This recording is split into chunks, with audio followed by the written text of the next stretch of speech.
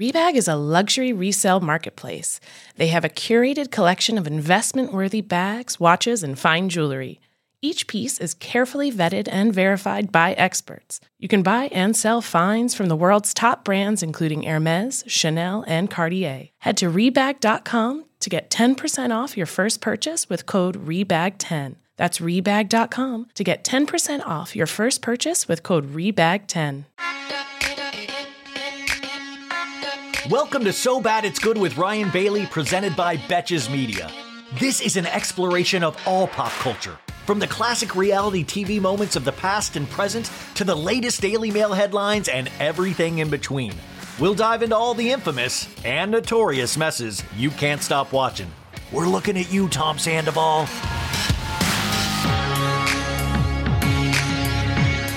Welcome to So Bad It's Good with Ryan Bailey. This is your pal Ryan, and this is your Friday episode. This is a Real Housewives of Beverly Hills recap, and I'll put the timestamp of where that starts, but we're going to have a little surprise today. We're going to start off with two fabulous actors, Miss Gina Rodriguez and Mr. Damon Wayans Jr., because they are a part of a new Netflix romantic comedy film that just got released on Valentine's Day called Players, and I think you're going to love it. I know I mentioned on Monday's show I went to Netflix, their offices over the weekend, and I got to participate in a junket where I got to talk to them. So this is a quick 10-minute interview where we talk about the film, and it was really fun. This is the first one I've gotten to do kind of in person. I've never done really a junket before, so it was a real learning experience for me because I'm used to doing everything over these Zoom and computers. So it was just fabulous. It was just so fantastic to be there, to sit across from these fantastic actors. I got to tell you, this Damon Wayans Jr., I think he is, a very strong romantic lead, but I think this is right up your alley. I love recommending things for you to watch, and I think you should add Players. It's that good old-fashioned romantic comedy that we love, and it's got this really great, quirky sense of humor, but, that you got to watch this weekend. You also got Love is Blind, the new season on Netflix. We got 6 episodes of that to catch up on. I also recommended True Detective later on in this episode, but I wanted to read to you really quick the log line of this movie Players to see if it's up your alley or not, because I think it is. It says, New York sports writer Mac, who is played by Gina Rodriguez, devises successful hookup techniques with friend Adam, Damon Wayans Jr., and their crew. But when she unexpectedly falls head over heels for one of her targets, they all must learn what it takes to go from simply scoring to playing for keeps. A log line of a movie is what the movie is about. They always call it the log line, you guys. But that's the log line for this movie. But it's great. She has this team of friends, and they're not running scams, but they run plays on people, like kind of hookup techniques. It's really funny. Those are my favorite scenes of the movie. But there's also one thing where she talks about in the scene, she wants to get from this guy, she wants to get her own drawer at this guy's place. That's when she'll know she'll have succeeded in this relationship with this guy. So here is a clip from the movie, and then we'll get into the interview after that. Just need you guys to get me out of the one-night stand category and into the formal dating category. But that's the hardest part. Yeah, deprogramming simple dude brain is like landing on the moon. So it can be done. By astronauts. And very competent ground crew. That is so true. Dreamwork makes the team work. We need to play, guys. What do we got? Yes. No.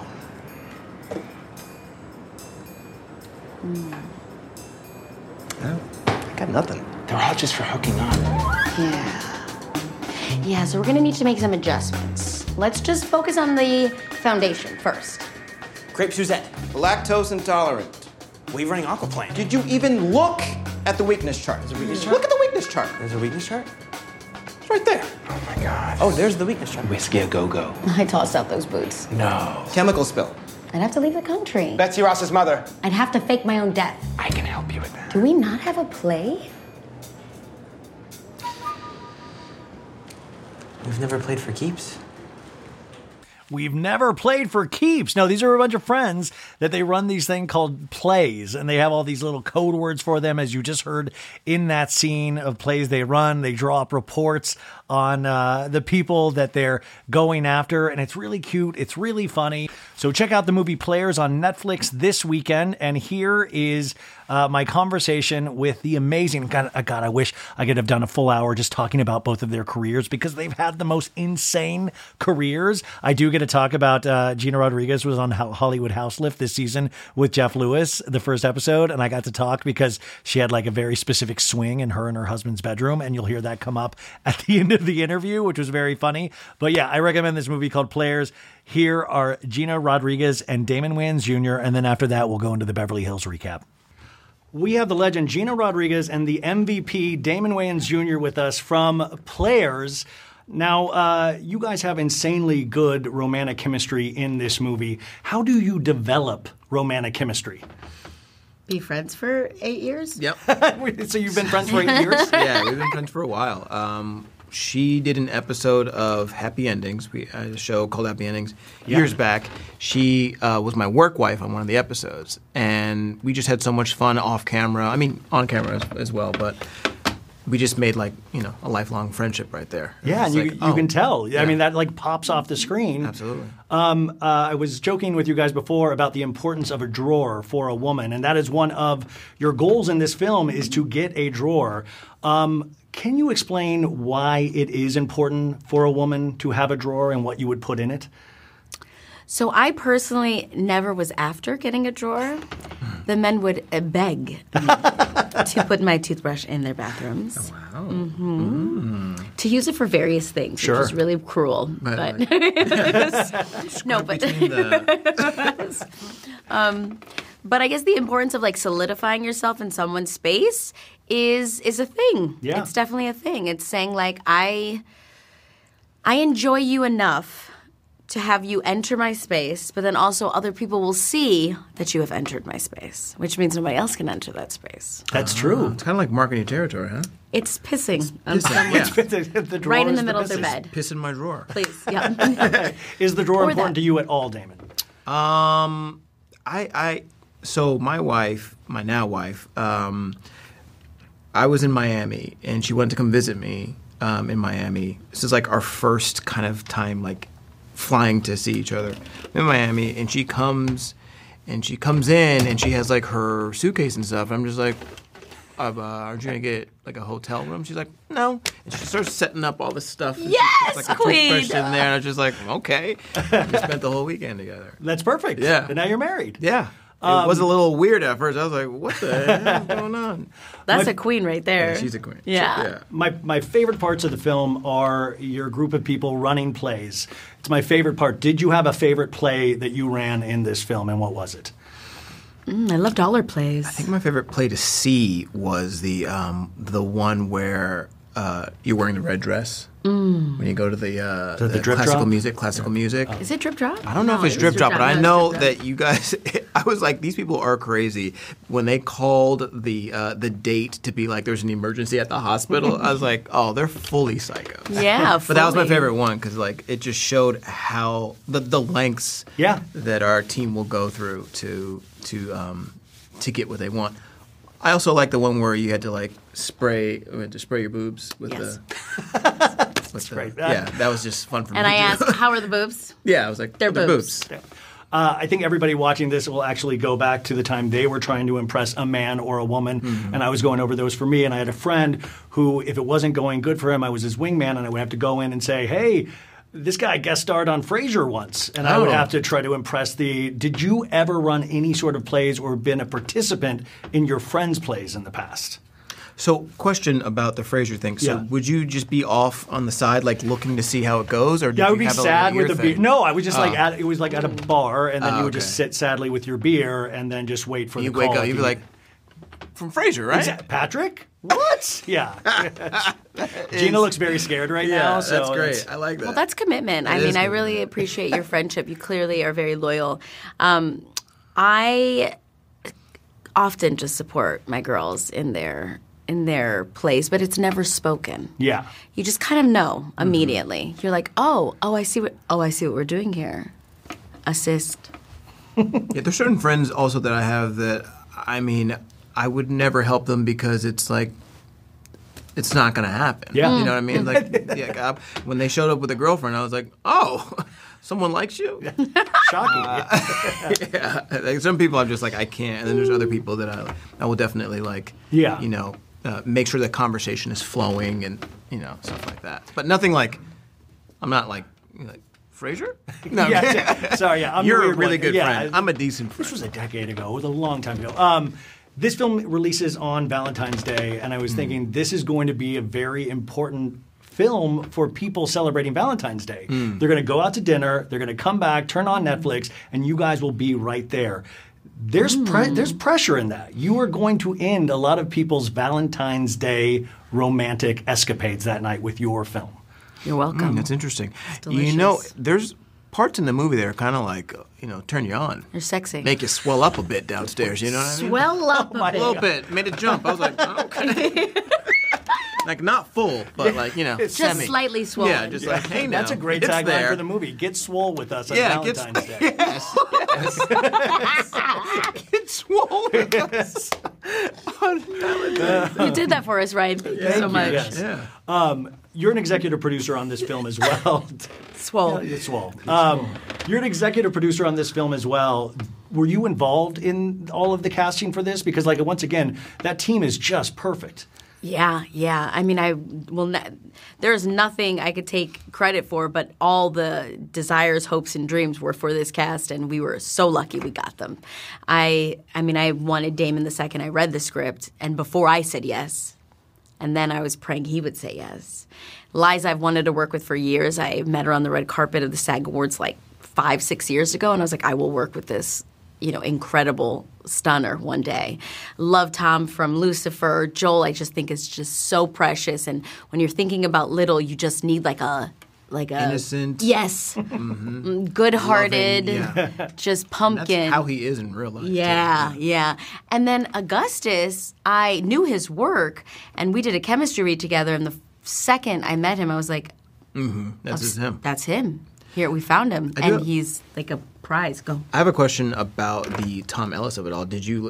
Is that part of you, or is that? Yeah. Yeah. You were just like him. Well, it just had to be like that. Perfect man. No, that idea of what we believe is the ideal guy. just what we've created. Says Tuesday like Tuesday. Yes, yeah. He said Tuesday so cool in that movie. I was like, on a Tuesday. I was like, there's no CH, bro. Yeah, and it was Fire. Friday. It was but fire. It was It was Friday. Yeah. But yeah, it's just that that fake that illusion. Yeah. Yeah. You got to shoot this in New York as well, right? Yeah. And you went to school and grew up there, or is that? I didn't grow up there. I went to NYU and then lived there for a few years afterwards. Yeah. It kind of has that amazing New York flavor to it, which I really like, and being able to shoot there has to be magic. Was there any insane experiences shooting in New York? Hurricane. The hurricane, that That'll was do it. strange, yeah. That was wild. Yeah. That was You know what I wild. like about New York? I like how every block has its own smell. Lots of smells. Yeah, so many smells. You're just like, oh, is that pee? Oh, that smells busy. That's a newspaper. It smells like newspaper. Oh, that smells like the roasted shit. Yeah. You know what I mean? Like, Yeah. you don't know what The it is, but there's like roasted roasted nuts and like stuff like, Right, you know what I mean? right, Like, right. yeah. And this one's so specifically Brooklyn, which I think hasn't really been True. Yeah, blown up yet. Because Brooklyn's delicious. Brooklyn's unique. Yeah. Yeah.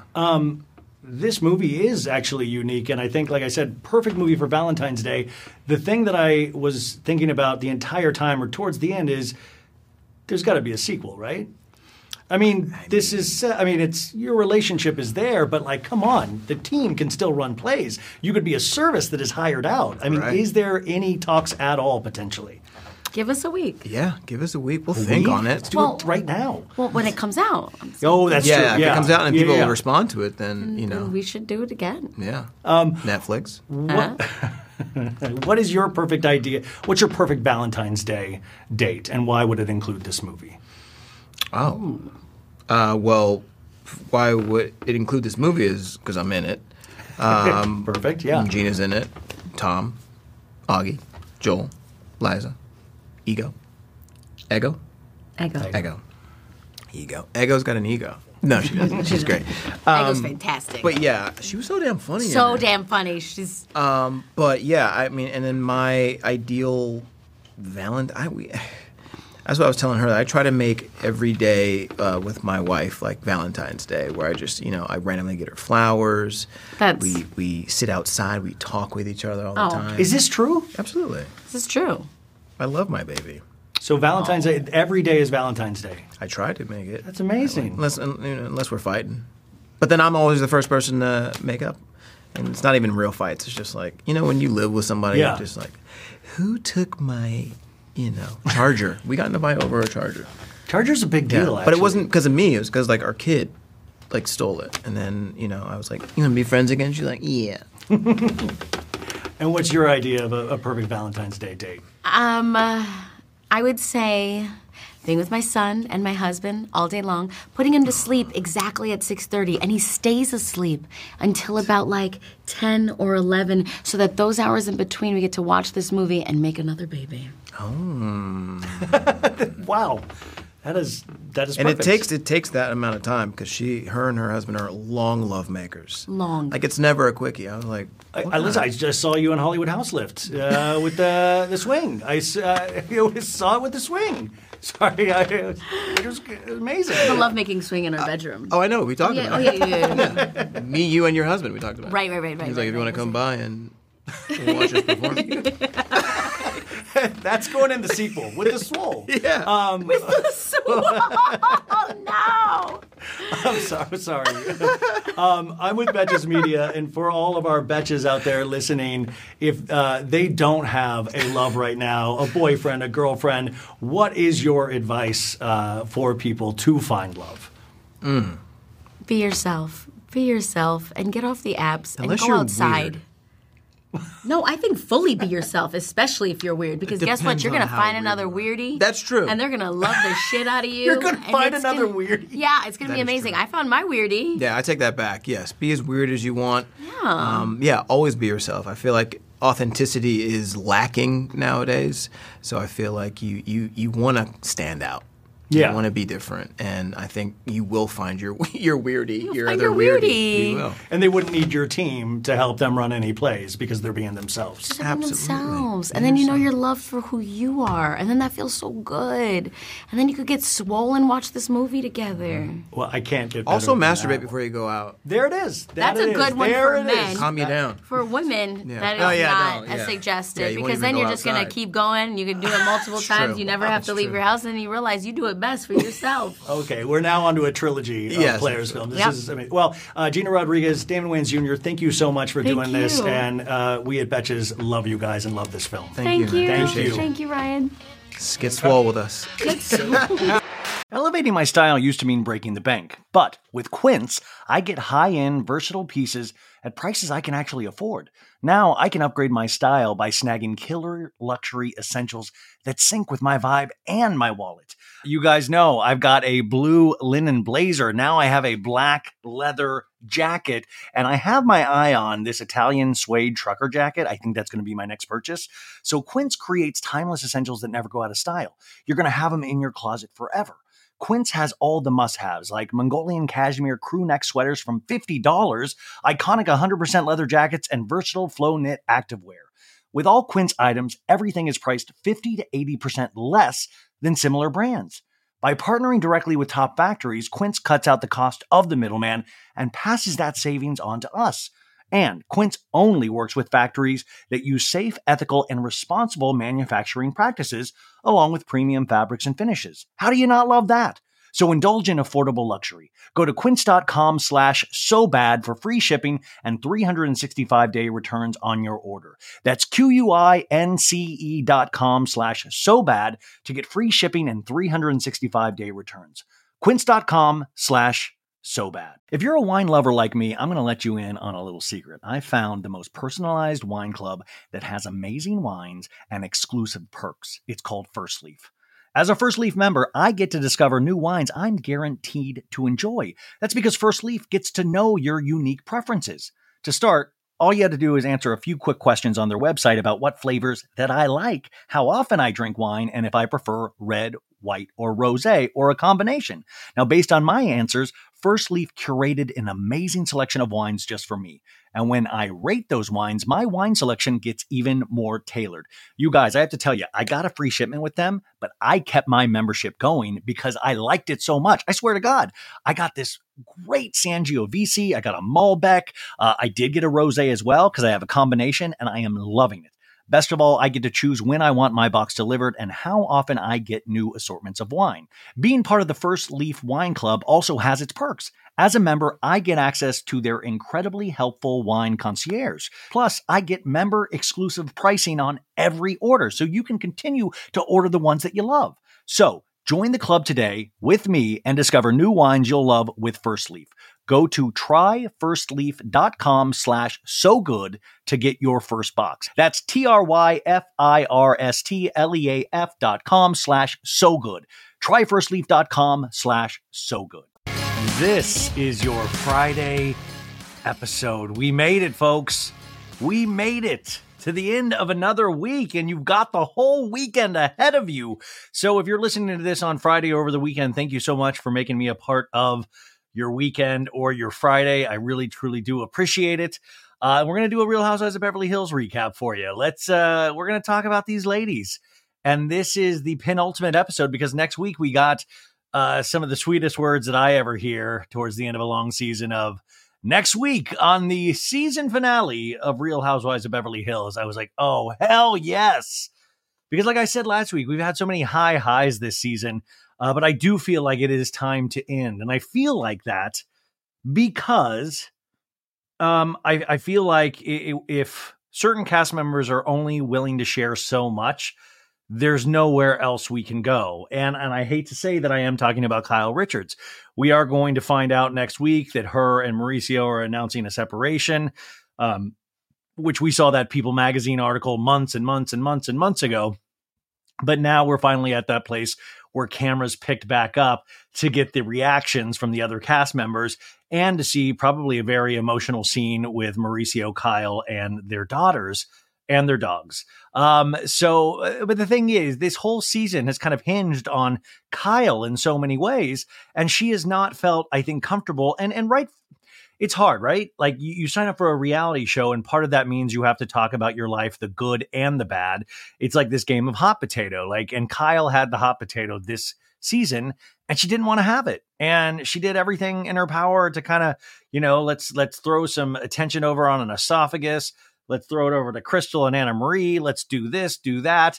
And the thing is, this season, I think would have really come together fully if Kyle would have been really honest with the audience. Because I'm not saying Kyle is not honest with herself, obviously. This person is a real human person that is probably dealing with this. Her family probably knew about this well before they filmed whatever scene we're going to see next week.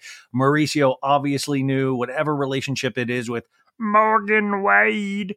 I mean, this is all stuff that she has been dealing with in her real life, but she's on a reality show.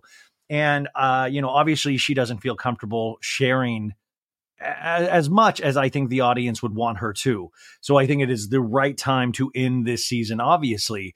But it's kind of been a really weird, lopsided season in some ways. Not been a bad season at all. There's been so many great little moments. I just think, as a reality show viewer, is that if we had really been open and honest with everything, and I know why she didn't, it would have been mind-blowing. And that's the hard thing, is to really realize these people are very real, that these are real situations. I get so tired of hearing people going like, oh, the Kyle Mauricio thing. Oh, that just set up for ratings. Oh, they just wanted attention. Or, it's the same kind of skeptics and conspiracy theorists that said last season of Vanderpump Rules was completely fake. Guys, real things do happen in life. You know that. Think about all the real shit that went on in your life in the past 5 years. Things that you're like, oh my God, thank God I didn't have a reality show cameras on me at that time. Things do happen. Crazy things happen. Things that we all say about our friends, like, oh God, thank God that wasn't me. That sounds awful. And I think Kyle, this was the year that it all happened to her. And we're only seeing bits and pieces, tiny moments, and things that made us really curious. And we did our own speculation behind the scenes. I think at I really wanted the reunion, Andy, to ask her of Kyle, do you understand why so many people were so curious about the relationship with Morgan Wade because of how you teased it out with a music video, a documentary, constant hanging out, the separation from your husband? What other, I mean, you know the reality show game at this point. What else did you think that we would think at times? You know, you almost put Morgan in a bad position by putting her so far out there if this truly is just a friendship. And I'm saying all of this stuff where I deeply like Kyle. I mean, Kyle is OG of OG Beverly Hills, but I just get frustrated because there's always been an unwillingness to fully share. And I don't think she would actually think this about herself, because I think she would be like, look, my sister troubles have been on there. Now I'm, putting lightly my husband's stuff out there, but it's always been kind of a little removed. Like she's been a little removed from this, or she kind of runs away from it. And she's, had a lot of the other cast members have the spotlight on them for all their trials and tribulations, including Miss Erika Jane, and has escaped a lot of that spotlight. But it finally shone on her, and she didn't really want it. And as a real person, I can totally imagine why you wouldn't, but you signed up for a reality show. I don't know. That's just some opening thoughts, right? Hey, by the way, welcome to the show, folks. How the hell? Hey, are you guys doing good? I love that I just launched into that. I've done so many of these shows that it's like, I'm just kind of starting into it. Because how it is, you guys, I felt so out of it all day. I woke up early and I did the Jeff Lewis live after show over at Sirius, and that was a lot of fun. And then I was on the Daily Dose of Donna pod with Donna Bowling, and that was really fun to do. And then after that, I got wiped. I just wiped out. And I gotta tell you, I don't drink during the week anymore. And I had a martini and a glass of wine on Valentine's Day. I feel like I'm dying. Like, I feel like it's like when you're like, oh shit, aging is no joke. Like 2 drinks. I mean, I know you're like, well, that's a lot, but like, I'm a big guy. 2 drinks. I didn't even feel drunk at the time. I wake up, I feel like I'm near death. I actually might be near death now. Like I might actually be near death. Also, if you're watching on YouTube, I went and got a haircut today, but then I laid down to try to conserve energy because I'm near death, and I kind of ruined but anyway, it looks kind of sharp on the sides. Because I'm doing the crappy awards with Watch What Crappens. I'm going to present an award on Saturday, and the only time I actually do any kind of personal upkeep is when I have to go to like BravoCon or the Crappy Award. So I went and got a haircut, my first haircut since before BravoCon. And it's a haircut. I like when you go to, for me, I go to a hairdresser and I'm just like, yeah, good luck. Like, what do you want done? I don't know, whatever you think. It's always somebody that I've never met before. I don't know. My hair's in your hands. You're the barber, right? Like, so I've been out of it just all day, you guys. And I've been trying to get the inspiration to come down and talk about Real Housewives of Beverly Hills.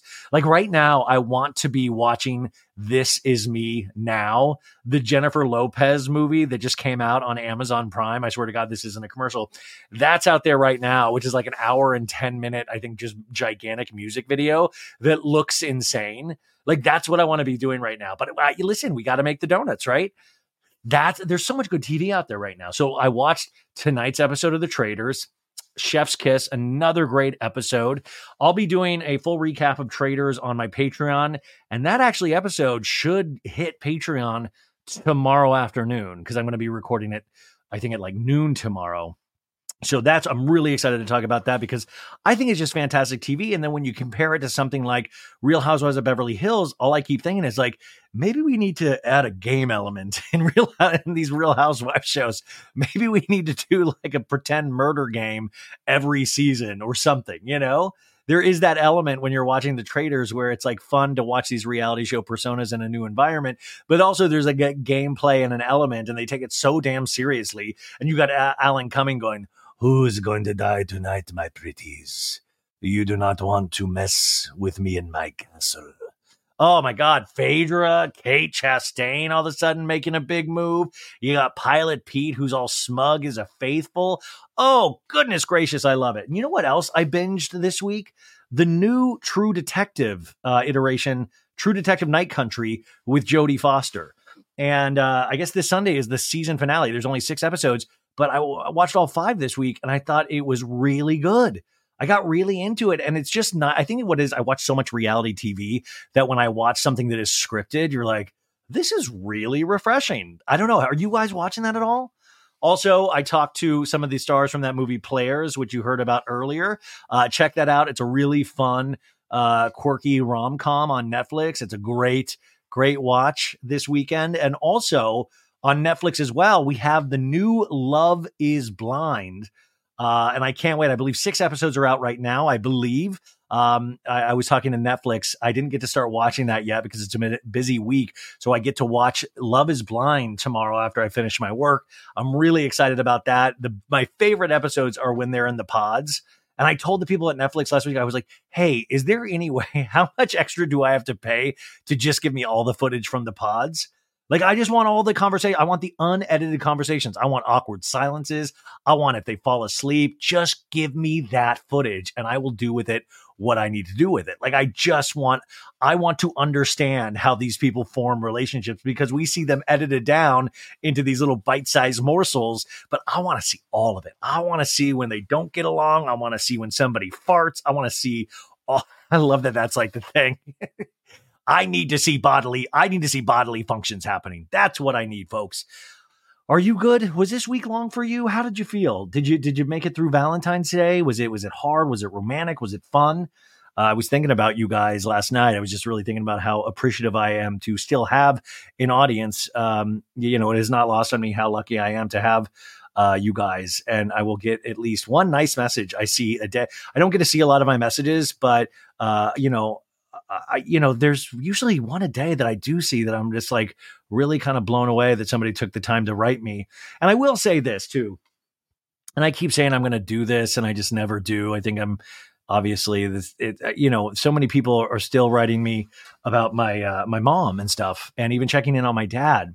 And those are nice. And I always say like, I got to write something back really nice.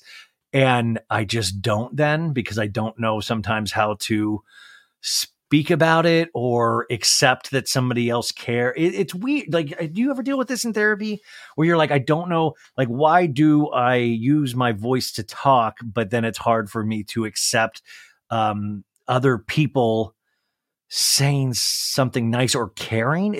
How messed up is that? Isn't that weird? I don't know. Well, have a good day, folks. Oh my goodness gracious. And what are you guys doing this weekend? Do you have anything fun planned? I mean, remember, this weekend is your weekend to recharge. We don't have a Super Bowl, so we don't have to worry about any of that. And you can actually choose, like, think about it. This weekend, you can do whatever. You would lay in bed all weekend. You can eat a lot, or you can eat healthy, or you can go on a hike, or you can read a book. You can hang out with family and friends. I mean, the weekend is yours. That's exciting, isn't it? I don't know. I got to think about what I'm going to do this weekend. I know I'm going to podcast a lot, but I got to do a couple of things. I think maybe I'll go hiking. That could be nice. I feel like I'm about to do my grocery list with you guys. I'm not going to do that. I'm not going to make you do that. Anyways, if you want to come over to the Patreon, I'll be talking traders tomorrow, patreon.com/so bad it's good. But we had a great week, man. Vanderpump Rules, the Titanic recap with Annabelle DeSisto. We had Dumois on the Pop Culture Roundup. We had the ladies from the podcast, Even the Rich and Even the Royals. I mean, talented women that I really look up to. And it's been a great week. It's been so busy. And I hope you've had a great week as well. And for those of you that have possibly listened to all of these, once again, thank you. So let's get into the madness. Real Housewives of Beverly Hills. Now, Juliana, I'm going to do all my recaps as Alan Cumming now. The Real Housewives of Beverly Hills.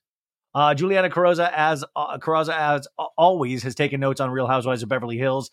Another bang up week. I think she is really, I've been working with her now for a couple of years, and she's an artist with her notes. And now she'll put in little jokes herself, and I'll always kind of like be watching the show for the third time, going over it with her notes, and I will like LOL. I'll be like, and that's why it's like sometimes I think the next show I recap, I'm going to probably start doing guests, or we were talking about doing guests on Patreons for recaps, because it's just so much more fun to talk about these shows with other people sometimes. instead of just watching one man and one man's voice just go slowly insane. So I don't know. It's something I've been thinking about. Okay. Real Housewives of Beverly Hills, season 13, episode 16. Okay, this is called Diamond in the Rough. Now, I think that's a very funny title for so many reasons. Of course, Anna Marie has a jewelry party at her place, but also, how funny is it that Erika is still wanting apologies from the ladies? And this is the same week that they released The Housewife and the Hustler Part 2 on Hulu. And it was a very exhaustively researched second part of this docuseries that really deals with those diamond earrings and a lot of other things that I still think paint Erika in a very bad light. And the fact that these episodes still wanting apologies from other people. And even though she pays a very expensive therapist to teach her big words like empathy, to teach her big feelings like empathy, it doesn't seem to have truly landed. And I think one of the things that makes her a decent housewife is the ego.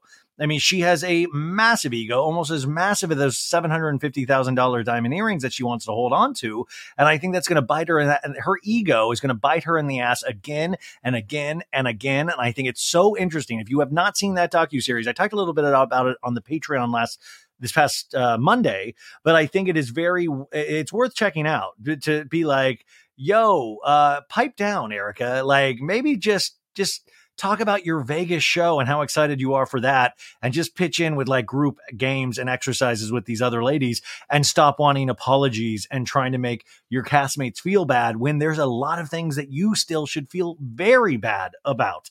I really think she gets herself into hot water the more she brings this up. If somebody gives you an inch, don't kick the door even further open and try to take a mile. Anyways, the summary of this episode says, Sutton gets back in the saddle. And you know what that means, baby? We got a Santos appearance. And then Garcelle agrees to give her boys more freedom. Anna Marie throws a blinged out brunch. Crystal finally puts their issues to bed. And Kyle and Dorit question their friendship. Dorit is so jealous of Morgan Wade. She's like, Kyle, I love country music as well. I'm a child of the world, and I have the voice of a cowboy crooner, don't I, Jagaloo? Beep, boop, bop, beep, boop, boop, boop. The early 2000s was a breeding ground for bad reality competition series. From shows like Kid Nation, CBS' weird Lord of the Flies style social experiment that took 40 kids to live by themselves in a ghost town, to The Swan, a horrifying concept where women spent months undergoing a physical transformation and then were made to compete in a beauty pageant. On each episode of Wondery's podcast, The Big Flop, comedians join host Misha Brown to chronicle one of the biggest pop culture fails of all time and try to answer the age-old question, who thought this was a good idea? Recently, The Big Flop looked at The Swan, a competition show between women who were hoping to transform their physical appearance. The problem? The women were isolated for weeks, berated, operated on, and then were ranked by a panel of judges. Unsurprisingly, it all led to trauma for the contestants and terrible reviews. Follow The Big Flop on the Wondery app or wherever you get your podcasts. You can listen early and ad-free by joining Wondery Plus. Tonight, only on Disney Plus. My name is Taylor. Welcome to the Eras Tour. Experience Taylor Swift's record-breaking Eras Tour. Does anyone here know the lyrics? Taylor Swift The Eras Tour, Taylor's version, with 4 additional acoustic songs. Streaming tonight only on Disney Plus. Previously on Real Housewives of Beverly Hills, we had Sutton's first date with that jag-off Steve, where Steve was like, so what do you look for in a potential partner? Like, what is some of the qualities besides being like dashingly handsome? Because the guy is handsome. And Sutton smiles like, ooh, boy, wow, I'm picking up what you're throwing down. And then we have that scene with Erika's media manager going, we are so excited to present to you the Las Vegas residency. And Erika's like, Erika Gina's back. And then we have that scene at the beginning of the season, Garcelle with her twin sons at the beach going like, I feel like you're not letting me parent you. And Jax is like, I would like more freedom. And Garcelle's like, you get enough freedom. And Jax is like, not as much as I would like. What I told Garcelle at the beginning of this season, I said, just you kick those boys out. Yeah. You'll go swim into the ocean. Yeah, like you don't have to live under the roof anymore. Take all the freedom you want. You will have. By the way, kids are always like this. I was just thinking about this last night, and for you that have kids right now, kids. Now, I was watching True Detective and thinking about this because Jodie Foster has like a stepdaughter in it. It's like, and we were all like this at a certain age. We just didn't appreciate how good we had it. We didn't appreciate our parents' wisdom. We didn't appreciate our parents trying to help us. It was like, you're not letting me have enough. I want to watch TV till 11 o'clock, not 10. That was the big, the big fight at our household. No. We always feel like that as children, and only when you start to grow older do you realize how effing hard our parents had it. That they were like worried to death potentially about us if they were like kind of good parents in any sort of way. And then we were giving them grief the whole time. That's why it's funny, because kids just don't get it until they're adults. Oh, then we cut to a scene with PK. It's like, there's a lot of fear in you that isn't rational, Dorit. So we have to talk about that. It's true if you're actually... Oh, and Dorit's like, that's true if you're actually here, but you're off in a jolly old England. And then we have a scene of Sutton and Spain going, well, I'm not just letting Merce go. I'm also letting my marriage go. I was saying, I'm going to release the pain that I've been holding on to. Merce's ashes having to do the most work this season. So much work, even more than Tom Sandoval's assistant, Anne. I mean, also, I feel like we missed an opportunity. I feel like we should have saved a little Merce and carried Merce with us the entirety of every next season. Like Sutton goes on dates. Well, I want you to meet Merce. Merce has kind of always been here, making sure I didn't get in no trouble with old dust-ups with old men on a date. I say. I want Merce in every episode. Sutton also said, well, it's time to release everything. Stand on my own, to be alone. Completely scary, but I am strong. And then a scene of Anna Marie going, you need people to think that you're better than them. And Crystal going, the girl that calls herself a doctor who's a nurse. And Anna Marie's like, you're acting like a hormonal teenager. And then a scene with Mauricio from earlier in the season on the phone to his office going, I have to go to New York and then to Portugal. I golf with Bob on the 27th. And Kyle irritatingly on the corner going, how much longer are you going to be? And Mauricio's like, honey, I'm working. And Kyle's like, as soon as you can wrap up your golf schedule, let me know. Speaking about bratty kids, that's how Kyle has come off to Mauricio this season. And also, like I said, we will never know the real story because they kind of protect each other still, even if they're separated. So we don't know if cheating was a part of this. I mean, there's been little sprinklings this season with, at that party when Ojai, when Garcelle said, would you put up with cheating? We've had those little moments, but we never really, I think we're going to go away from all of this not knowing specifics because they feel like we don't need to know specifics. It's a real relationship. Kyle to Dorit in a scene going, I've been seeing a therapist and now Mo joined in. Oh, great. And how did it go? He's so busy and so distracted. He's a real shithead. We're having an issue. Why can't you give that energy, Mo, that you give to the company? Kyle and I talking head going, if there's no effort put into us, we'll never survive this. And that's kind of a double meaning too, because at this point, I feel like Mo is potentially starting to put a modicum of effort into their relationship. And Kyle is the one being like, I'd rather use the therapy just for myself. I don't want him to be there.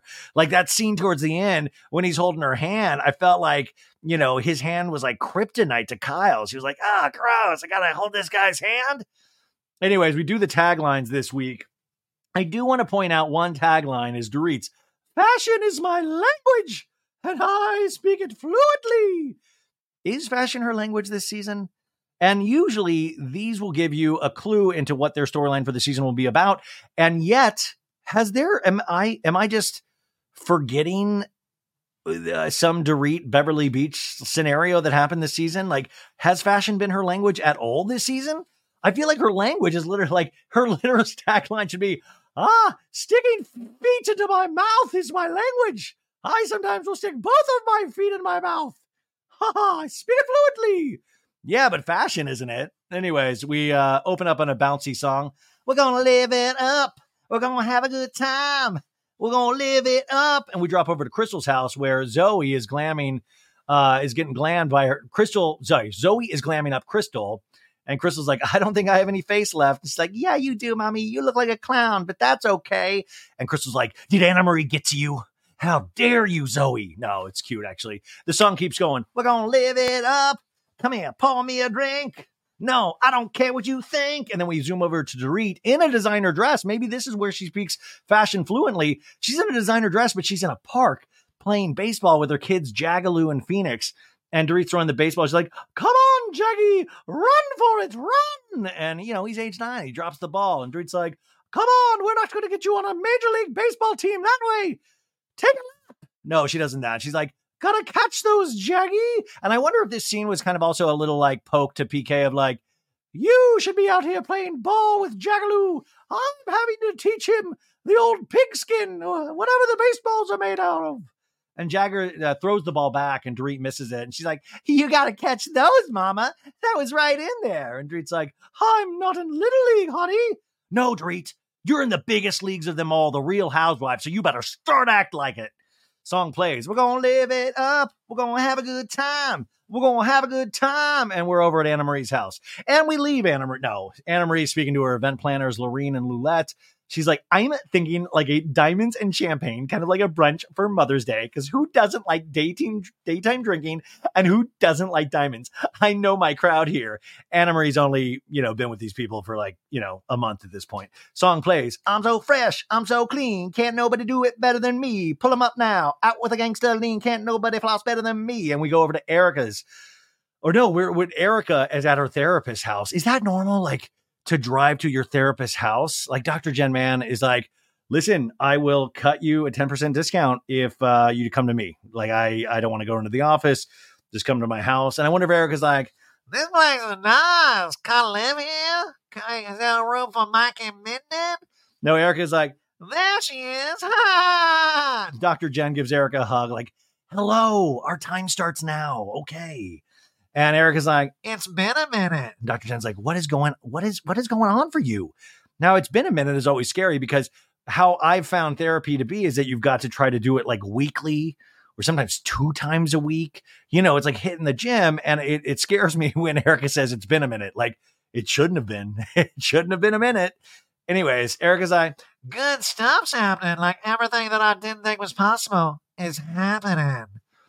And Dr. Jen was like, oh, you got to keep the earrings then. No, Dr. Jen's like, it feels like yesterday you were saying to me, my life is over. And we flash back to 2021, Dr. Jen over Zoom saying in one fell swoop, you lost your marriage, you lost your financial security, you lost a friend. And Erika's crying, I'm just so afraid. I'm Jane. Erika going, I was hopeless for quite a while, and now I have this residency in Las Vegas, so it's good fresher now. I have a lot of people that I need to make proud. And Dr. Jen goes, and who have invested a lot of money in you? Now that's really interesting because we keep going on with the scene, but yeah, that is an interesting point because it reminds once again, people have put money into Erika. This residency, it's not, Erika's not paying for this residency herself. Other people are paying for this for her. So I think that's an interesting point to put out is like, Erika, you do now, once again, I just hope she's not putting herself in a situation where other people are paying for her lifestyle. This is truly a chance to become financially independent. And I just don't know. And I don't trust we would ever know the real answer if she's letting that happen. Anyways, Erika's like, I really want to surpass any sort of expectation. But I'm also a little afraid, Dr. Jen, to be quite honest with you. And Dr. Jen's like, well, you used to have your husband and unlimited funds. Sure. A lot of those funds were completely stolen, but you told me you didn't know about it. So I guess, right. And Erika's like, yeah. Dr. Jen's like, and you had unlimited resources. It's easy to forget that Tom did support you before things got really bad. And Erika's like, right or wrong, good or bad, the man encouraged me to be here.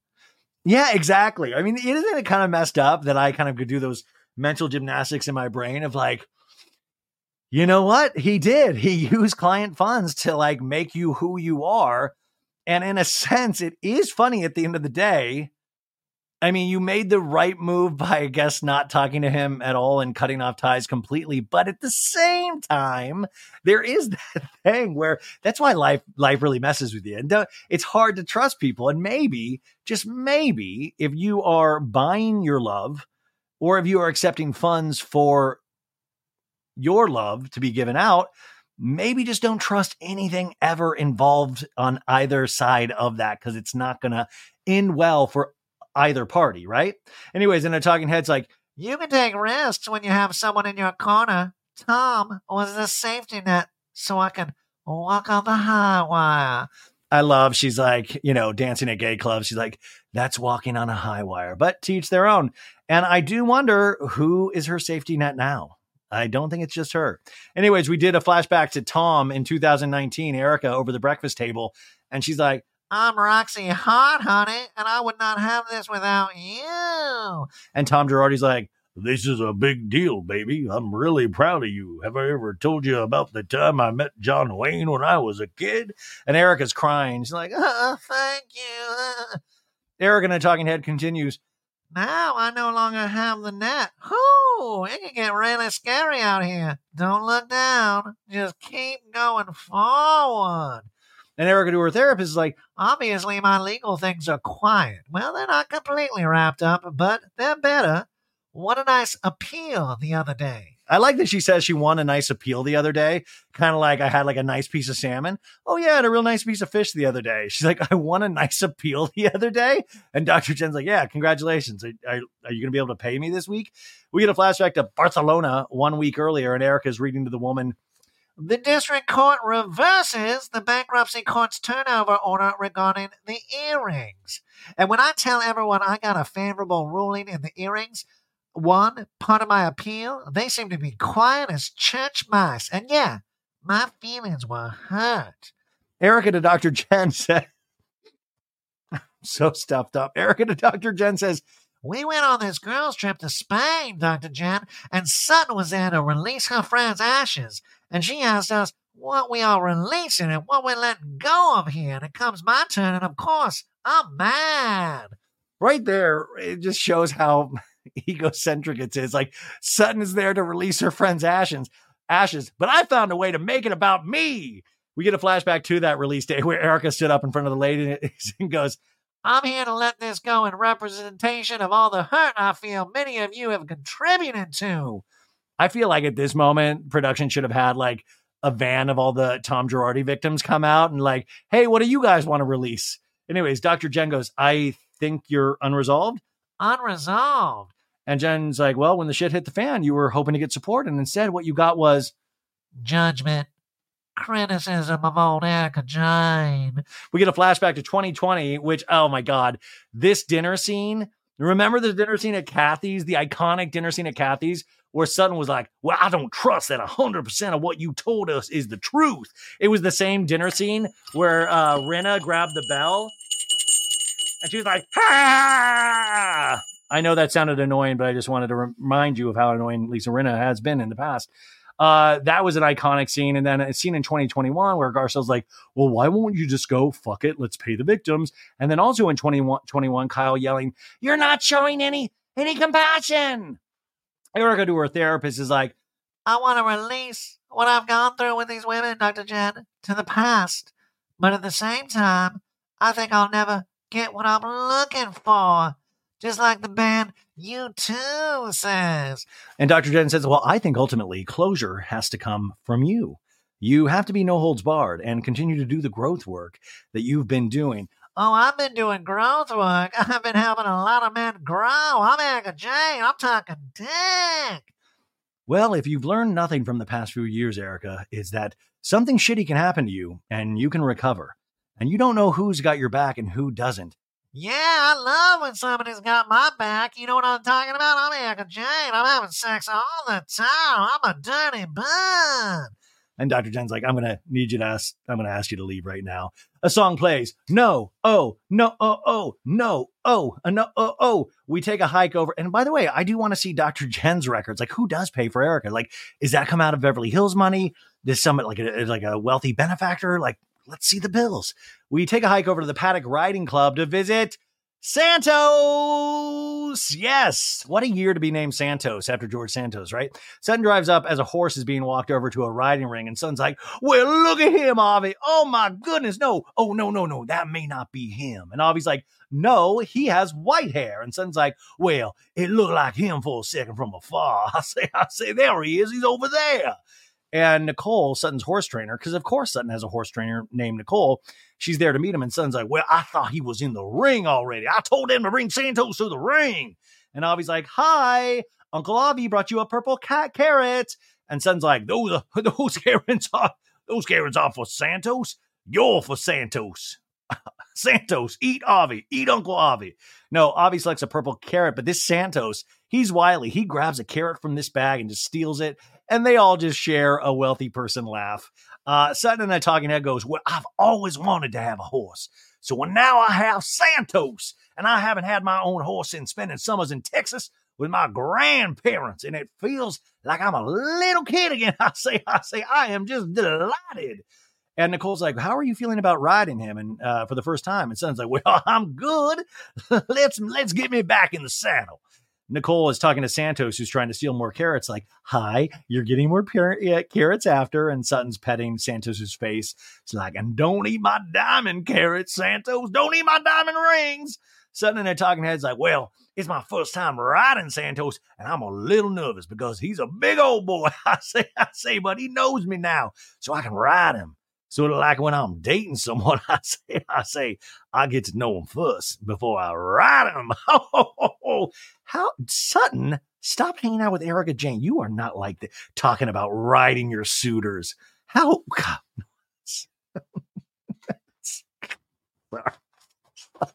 Sutton, sort of like when I'm dating someone. Because if Sutton ever does get into sexy time with a suitor, she'll be like, well, this is like when I'm riding my horse Santos. And they'll be like, what? Yeah, I got a horse. He eats purple carrots. Now I'm riding you.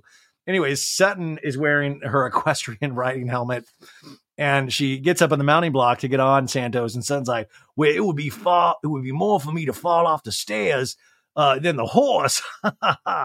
And Nicole's like, well, it's a little way to fall, so I hope that's not the case. Nicole leads Santos into the ring, and Nicole's like, I think right now we're going to stay in this area. Well, okay, whatever you say, Nicole. And Nicole's like, well, let's try with a little bit of trot, shall we? And Sutton clicks her tongue.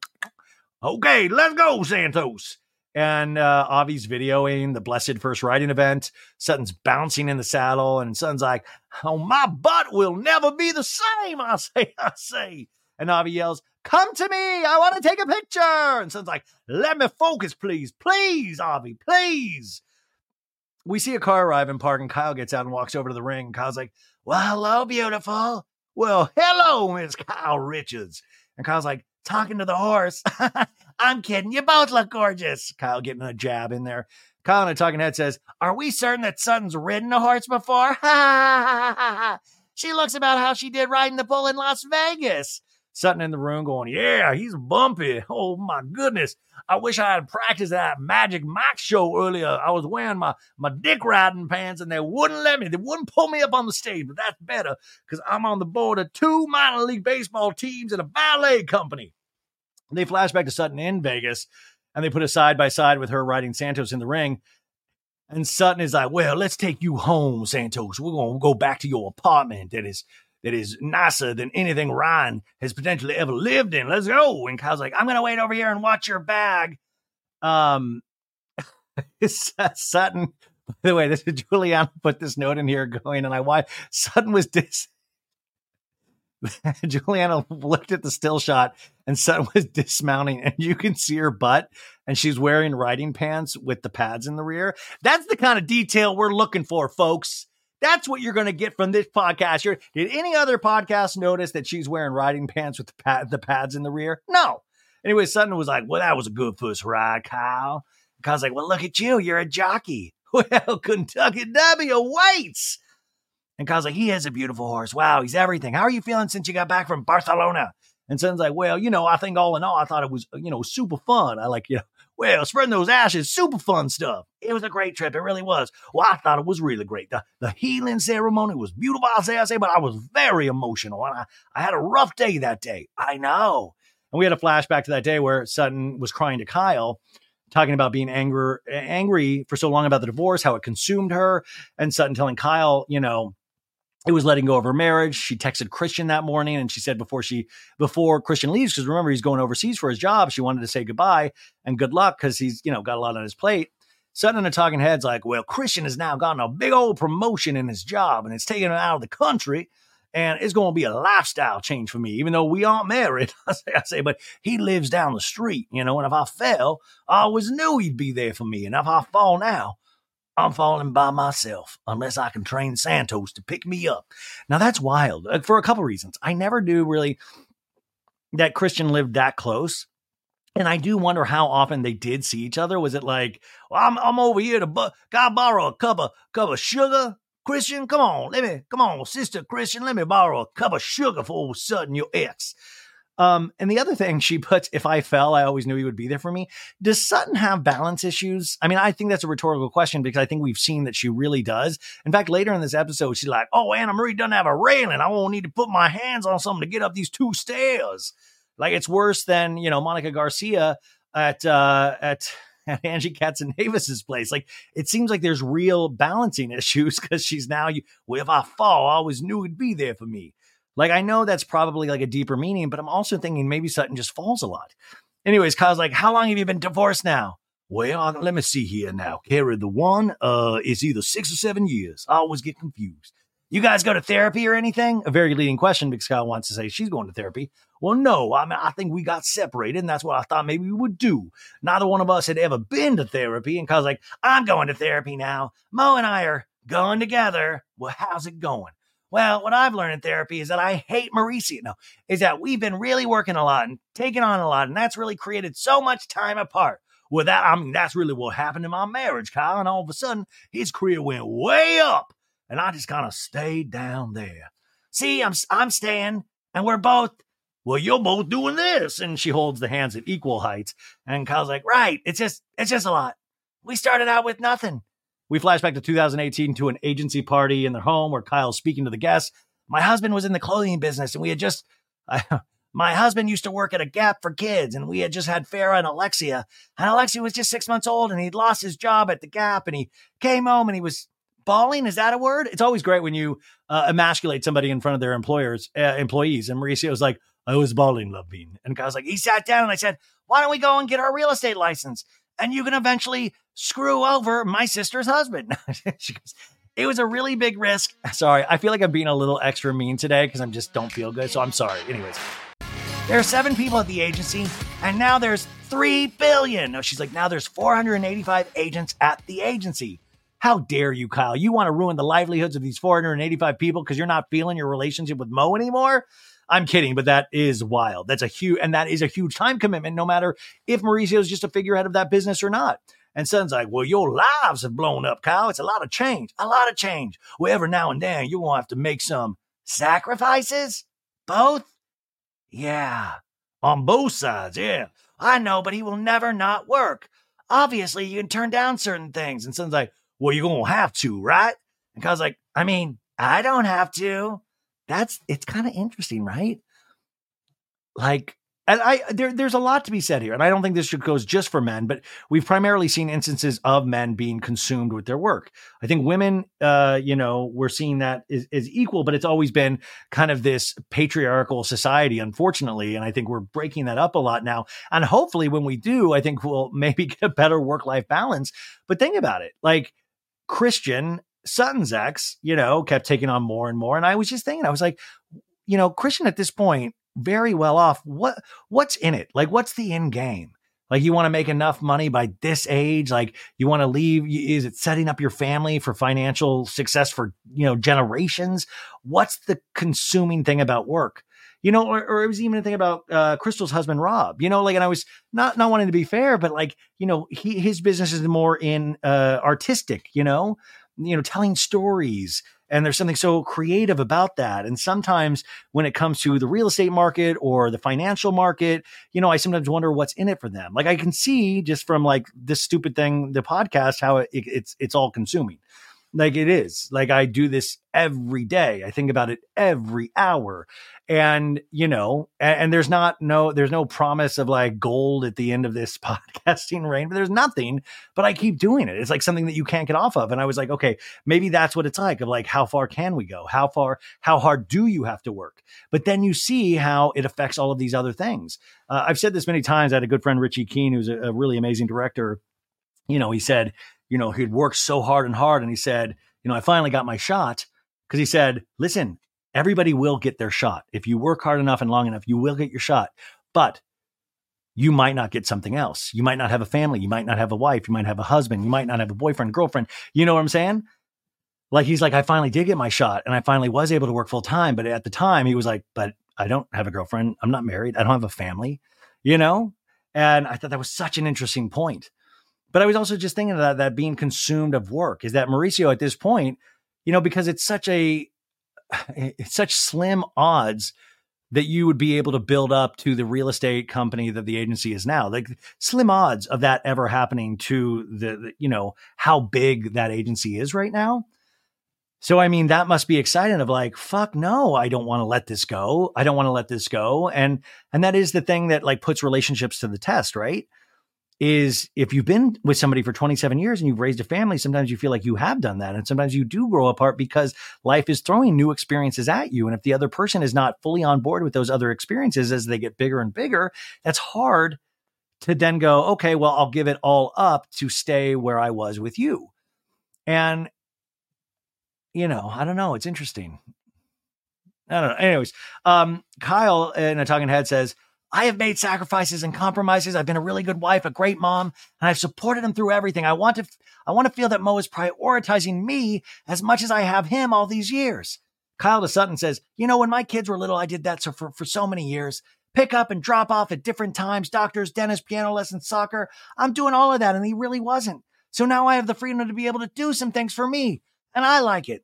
Somebody's going to drive me to preschool. And Sutton's like, well, and you're doing movies and producing stuff. You're in that old Halloween movie with the old Maya Michael. Yeah, with the scary man in a mask. I would kind of date him potentially. He's a very attractive man with that mask. Kyle, I mean, you're doing Hallmark movies.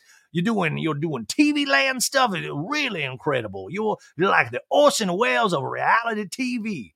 And Kyle's like, and I'm not going, I mean, I don't want to not do them because one day my kids will be all gone from the house. And what am I going to have? How will Michael Myers end up dying? I don't want to be where my husband is up here. And she raises her hand up high. I want to have my life too.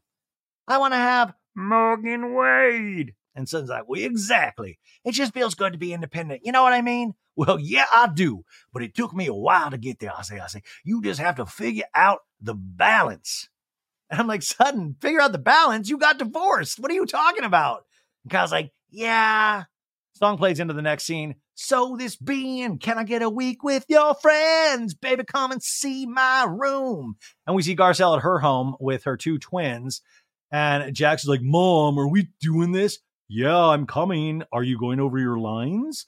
And what they're doing, you guys, they're doing a Cyber Smile campaign, which is helping people that have been cyberbullied for, you know, people attacking people on social media.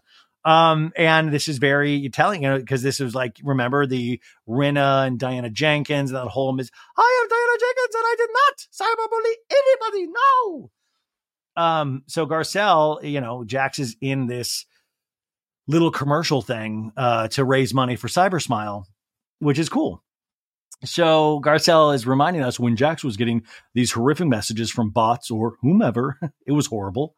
And we see, you know, little like flashes of reality blurb headlines about the troll going too far with racist comments. Garcelle telling Andy that it was the most cruel thing that anybody could do to her child. And so Cyber Smile wanted to partner with them.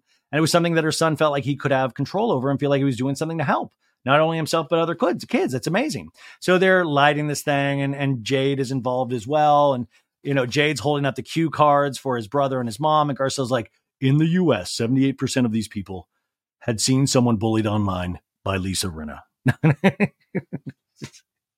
And Candace Dillard Bassett. No, she doesn't say the names, but those would work. These are disturbing statistics. And Garcelle's like, Jade, you can't make faces while you hold the cue cards. And Jade, can't sit still. The internet is one of the most powerful tools we have at our fingertips. And Ryan Bailey uses them to make fart memes online. And then Jax reads his part. It keeps us connected. And Garcelle's like, it upsets me deeply to think. And Garcelle's like, Jade, you can't dance while you're holding the cue cards. I'm not dancing, Mom. I just can't stand still. Well, you better. It upsets me deeply to think that anybody else would have to go through what my family has been through with Lisa Rinna. And Jax reads, this is why I'm proud to announce the launch. Jax reads, this is why I'm proud to announce the launch of my family's GoFundMe cards. Anyways, they're laughing because Jade can't hold the cue cards right. It's very cute. And Garcelle is like, listen, when my kids aren't being the pain in the ass, I'm really proud of them. Seeing the young men they are, they're respectful, they have manners, they're kind, they're outspoken. I mean, that's what you want, right? And she kind of pats herself on the back. And I think Garcelle's a great mom. It's really rare that I find a housewife a bad mom. Even the housewives I don't like, they usually all seem to really give a shit about their kids. And I think these kids are going to grow up. I mean, they do seem like good kids. They really do. Anyways, Garcelle and Jax, have a conversation as Jade runs upstairs. And Garcelle's like, I want to say it's pretty cool taking something negative and making it into a positive and trying to help other people. And I think you're awesome for doing that. And I'm proud of you. And I feel like I've learned a lot from you. You have taught me that I need to parent you and Jade differently because you have different needs. And that was a big learning curve for me. Isn't that crazy too? I was thinking about raising kids. I don't know why, but I was thinking about that and just how that is even you do have to take each unique individual and parent them differently. And I'm just like, God, this never ends for you parents. My God, I was like, it's not each one. I was like the do-gooder and my sister was the troublemaker when we were younger. And, they thought, oh, this is so easy because I was just Mr. wanting to be good, all the time and not wanting to rock the boat. And my sister came in and rocked the boat entirely. And I just thought, wow, that is wild that a lot of parents will have to deal with two complete different personalities.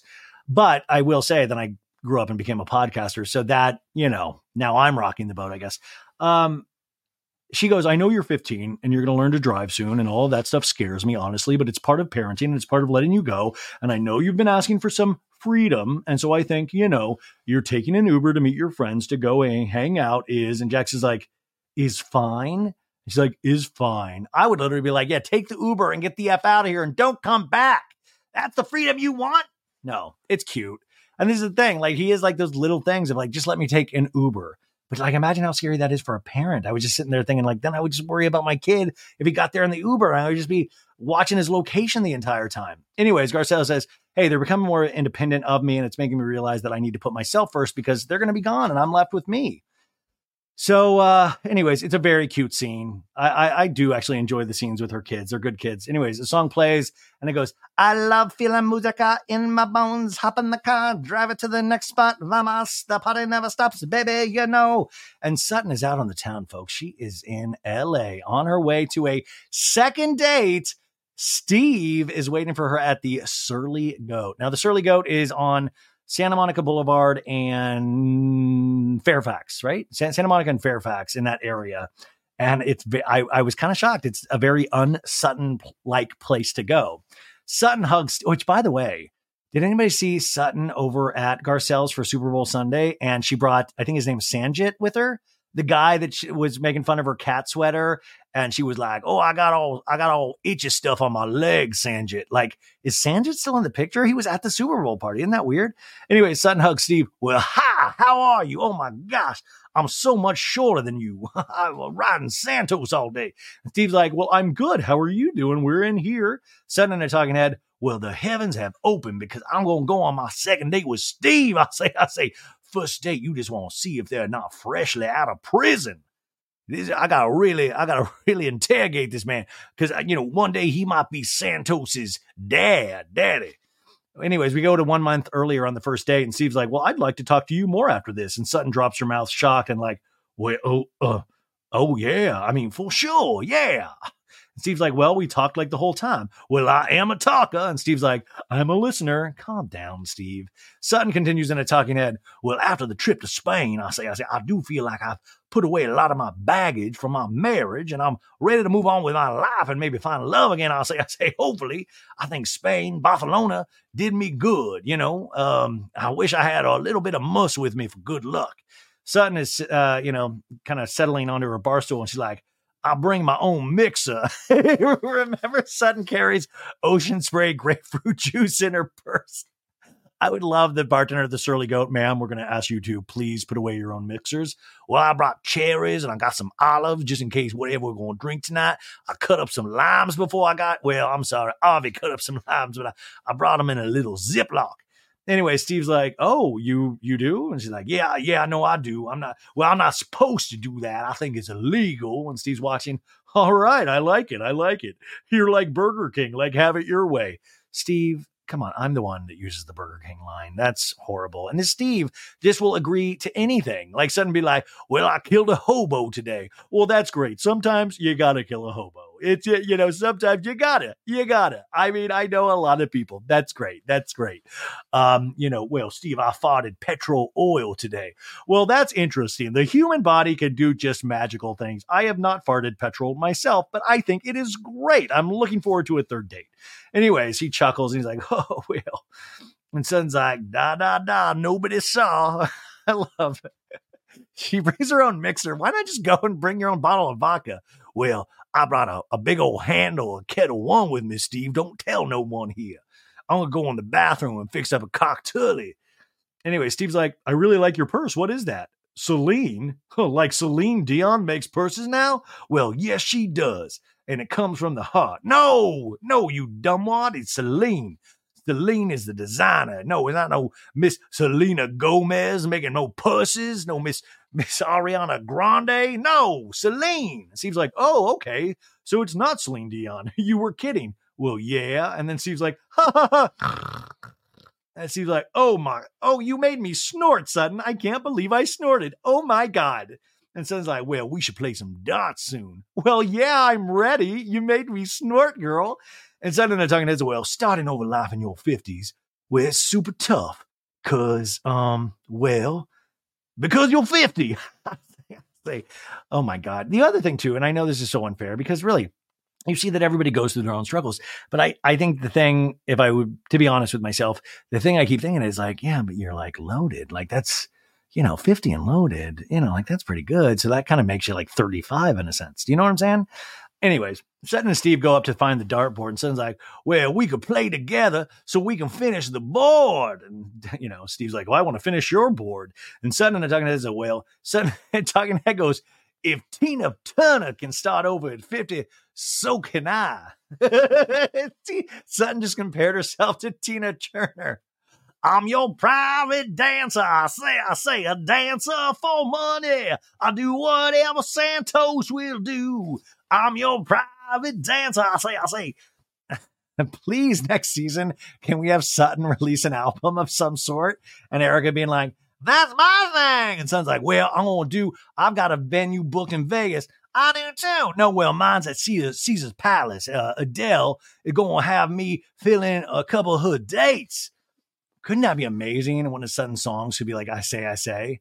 It could be like a fun poppy number. Anyways, Sutton finds chalk and creates a dart scoring chart on the chalkboard. And, Steve's like, would you like to play butt darts? No, he goes, well, so normally we will go on either side. And Steve's like, well, I like how you took charge like that. Well, I would definitely get out of the way because I could hurt you because I've been drinking my grapefruit vodka. And Sutton throws and misses the board completely. A waiter, she puts it right into his eye and says like, well, I got to warm up. That's awesome, Sutton. And Sutton throws again and the dart sticks in the wall and she squeals. Well, see, you're making me nervous. My elbow room. And Steve kind of crowds her like a creep. And Steve's like, oh, you got my darts for me. How sweet. Maybe we should have nicknames like the Hammer. And Sutton's like, no. The Hammer? Steve, what the hell are you doing? And Steve's like, call me the Hammer if you want. And she already said no, Steve. And Steve's like, maybe I should close my eyes. And Sutton's like, well, don't close your eyes, please. I think that's a bad idea. And she hides behind him and rests her head on his back. She's kind of getting a little grabby with Steve. And Steve's like, you do? And Sutton's like, I do. And Steve almost hits a bullseye in more ways than one, if you know what I'm saying, right? Sutton and the Talking Head's like, well, whether Steve and I work out, the second date feels very symbolic of new chapter, a new Sutton. And I feel really happy and good. And hey, I'll tell you what, he's not hot on the eyes. You see that package? We're talking the front and the back, the big old caboose. Sun will ride him like, oh, Santos. So, well, let's see where this thing goes. Steve keeps hitting close to the bullseye, and Sutton's like, you're definitely a good partner, which, by the way, sadly, I can already see next episode's postscripts of like, Sutton, unfortunately, is not seeing Steve anymore, but she is seeing Santos twice a week. You know it's going to be some bullshit like that. Steve's like, well, when are we going out again? And Sutton coughs like, well, I just choked on the chalk. Oh, and Steve's like, ha, ha, ha, ha, ha, ha, ha. And then we cut to a next scene. Sorry. Okay, so we move on to Kyle's house, Kyle and Mauricio's house. And Kyle calls out, is there non-alcoholic beer over there? And Mauricio's like, I'll check, Love Bean. Okay, that's good. You know when we go into a restaurant, you see like the whole thing? That's how I am. Yeah, but beer is different, Love Bean. You want to have it in the top. It actually is perfectly served. And he's referring to the glass of beer with a couple inches of froth at the top of the glass. And Mauricio, listen, if you're having troubles with your wife, maybe don't like mansplain beer to her. Morgan would never do this to me. Kyle, I'm going to give you a beer and not tell you anything about it. I'm Morgan Wade. Anyways, sorry. Kyle's like, okay, cheers. Well, I was going to have a session with Jamie tomorrow, and talking to Jamie is a big source of comfort for me. And also, I think it's great. We've been talking to him too. She kind of throws it. And I think it's great. We've been talking to him too. And Kyle and I talking heads like, I thought it was important to go to couples therapy because the more difficult that things have come between us, the more difficult it has been to communicate. There is a part of me that almost was wondering if it was like a Tom Sandoval thing with Kyle, of Kyle knowing that she already wanted to dump Mo and was like trying to have the therapist do it for her. I know that's probably ridiculous, but you remember how Tom was like, dude, we went to therapy, dude. Of course, I was cheating on her the whole time already, but dude, it still counts. Anyways, Kyle's like, this year has been very challenging for us, Oh, 100%. And and she's like, and she guzzles her beer. Like, at this point, just have a Diet Coke. I know you don't drink soda, but like, I always think that it's, I don't know. I don't like anybody, like the taste of beer I just never liked, so I don't understand. Yeah, anyways, who cares? Mauricio's like, breathe, say whatever you want to say.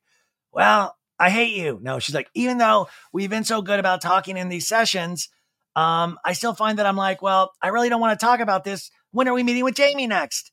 And Mauricio's kind of staring at her like this whole season, being perplexed. It's that same, like, what's going on? What? And he's like, it becomes fun. It becomes fun, right? I wouldn't say fun, because Mauricio, I mean, I think a lot of men are like, well, we're doing something to fix this, and that can be fun. Working's fun. Working on something's fun, And Kyle's like, wrong answer. No. And he's like, well, I mean, there have been. Well, I would say good. I mean, I wasn't laughing in those sessions. My point is, I don't know if that's the right adjective. I think then it feels good. Sure, I love that adjective. I'm good with that. We've gone through a tough few months, tough year, whatever you want to call it, right? And having a session with him helps me be more in tune with myself.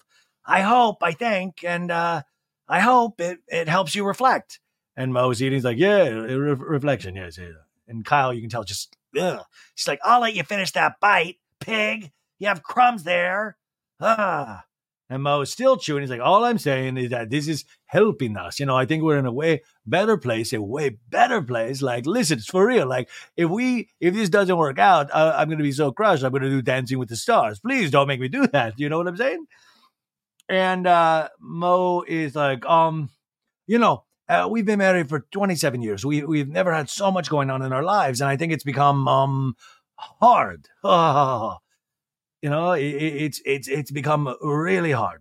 And Kyle's like, I'm not someone who, while you're at work, stays home and goes shopping. Like, but Kyle, no offense, all you do is talk about shopping. Like, you might, I go outside and I shop. I don't just stay at home. No, I know she's busy.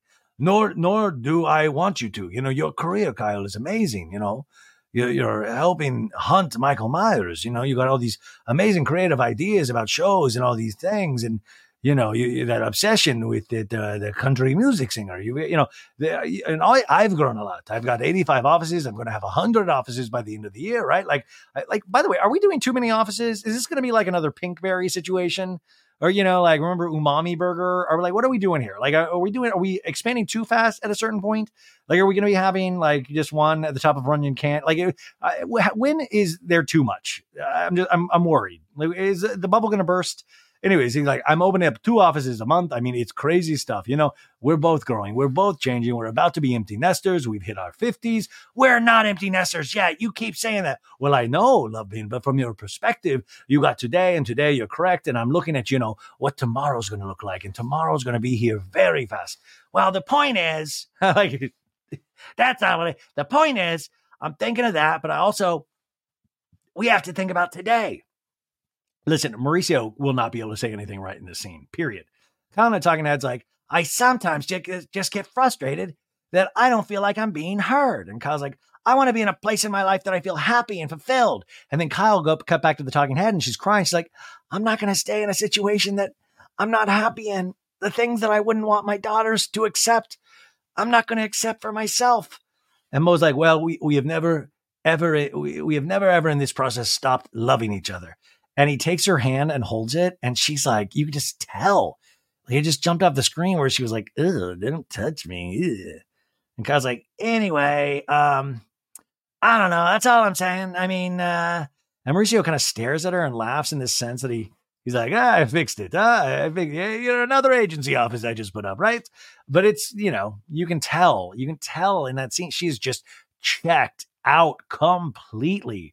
I mean, her decision is made, whether she's admitted that to her or not. And by the way, I really do think their decision in terms of separation was made even before the cameras rolled this season. It's just like, were they able to course correct at all? And obviously they haven't been able to. Anyways, we get upbeat music in French. And we're at Anne-Marie Champagne Diamond Brunch. And she's like, I am just so excited to go downstairs and see what my house looks like. I haven't seen anything yet. And she goes downstairs, you guys, and the food is it's in the shape of Sutton's esophagus, and it's just in poor taste. No, it's not. She's like, I came up with this idea to have the ladies over to my house for Mother's Day, diamonds and champagne brunch. I just think it's really important for the ladies to come together as moms and just feel really pampered and special for a day. And we see these really extravagant jewelry pieces that are on display at the brunch. And she's like, I think there's probably 20-ish or so like of my girlfriends coming, and I need to talk to Crystal today. And I'm like, oh God. We get a flashback to one day earlier with Anna Marie on a FaceTime call with Marcellus, her husband. And she's like, I feel like it's really time like we get to a better place. It's so hard for her. And Marcellus is like, wrong number. No, he's like, well, just as long as you guys respect each other's space and take the high road, and you have to understand I can't control people. And Anna Marie's like, well, I'm stubborn though, and it's hard for me. And he's like, yep, 8.5. And Anna Marie and a Talking Head's like, I don't like this negative energy and I don't want it to bleed over to the group. So I feel like I just need to try to fix this once and for all.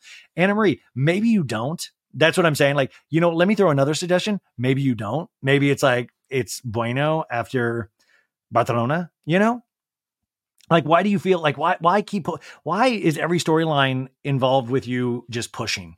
It's always just pushing too much. Like, are they telling you to do this? Like, ease, enjoy the food. Anyways, we do that round robin of everybody getting ready. And, Crystal's house is first. Crystal's getting glammed, explaining what that is. And she's like, it feels a little bit weird because she had so much conflict on the trip. And then she said she got sick and had to go to the hospital, and she was extremely supportive and helpful, which gives her hope so that they can have a friendship and move forward. I mean, but everybody was extremely supportive. It's just so weird. It's like, yeah. She like, who's going to be a fucking dick to you when you're sick? Like, she did the minimum. She did what she should do. We don't need to give like rewards to Anna Marie for being a basic human to you. Anyways, it's Mother's Day this week. And, it's also funny that they're going to be at a place where they could buy diamonds.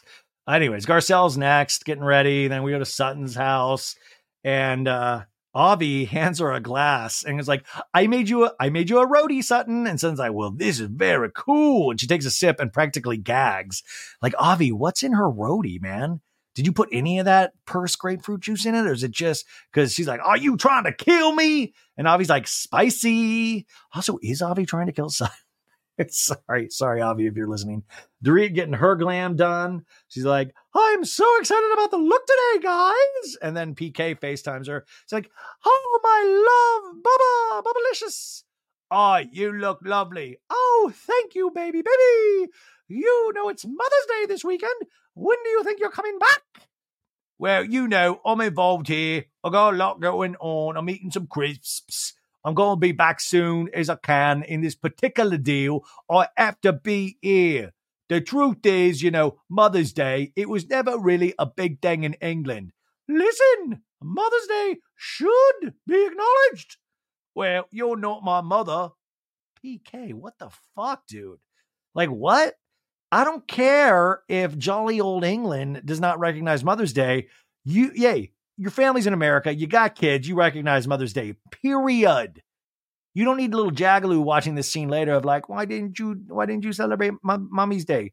Anyways, Dorit's like, no, I'm your children's mother. And I would like for you to make a concerted effort from now on to be together on Mother's Day because it's important to me. Beep, boop, boop, boop, boop. And he's like, oh, well, my love. Okay. And now we're back to Anna Marie's house. Guests are coming in. I got to tell you, this food, I couldn't even pay attention the rest of the show because I was just, there was like gigantic, like, what, crab claws? Did you see this spread? I would have been Sonia Morgan having Tupperware with me, and nobody was eating this shit. I was like, it looked incredible. I will give Anna Maria a compliment on this, or the people that were like, it was the spread of a lifetime. Charcuterie stations, a diamond carved ice block, and of course, jewelry displays. Garcelle arrives first, and a talking head, she's like, this is the way to celebrate Mother's Day. There's food, there's beautiful people, and there's a jeweler. That's so Beverly Hills. By the way, I got worried that like those robbers that keep hitting Dorit are going to follow her to the house and get all the jewelry. Were anybody else worried about that? Or just Erika was just going to flat out steal things? Allegedly. Anyways, Anne Marie is introducing the proprietor of Jason's of Beverly Hills to Garcelle. And Anna Marie's like, this is like the Jason. He brought that diamond for you. He flew it in from Tokyo.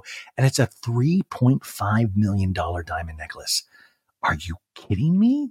I would not trust that around anybody. Anyways, Kyle arrives next. Miss Shopper herself arrives. And she's like, oh my God. Wow. And she's like, oh my God, this is so over the top.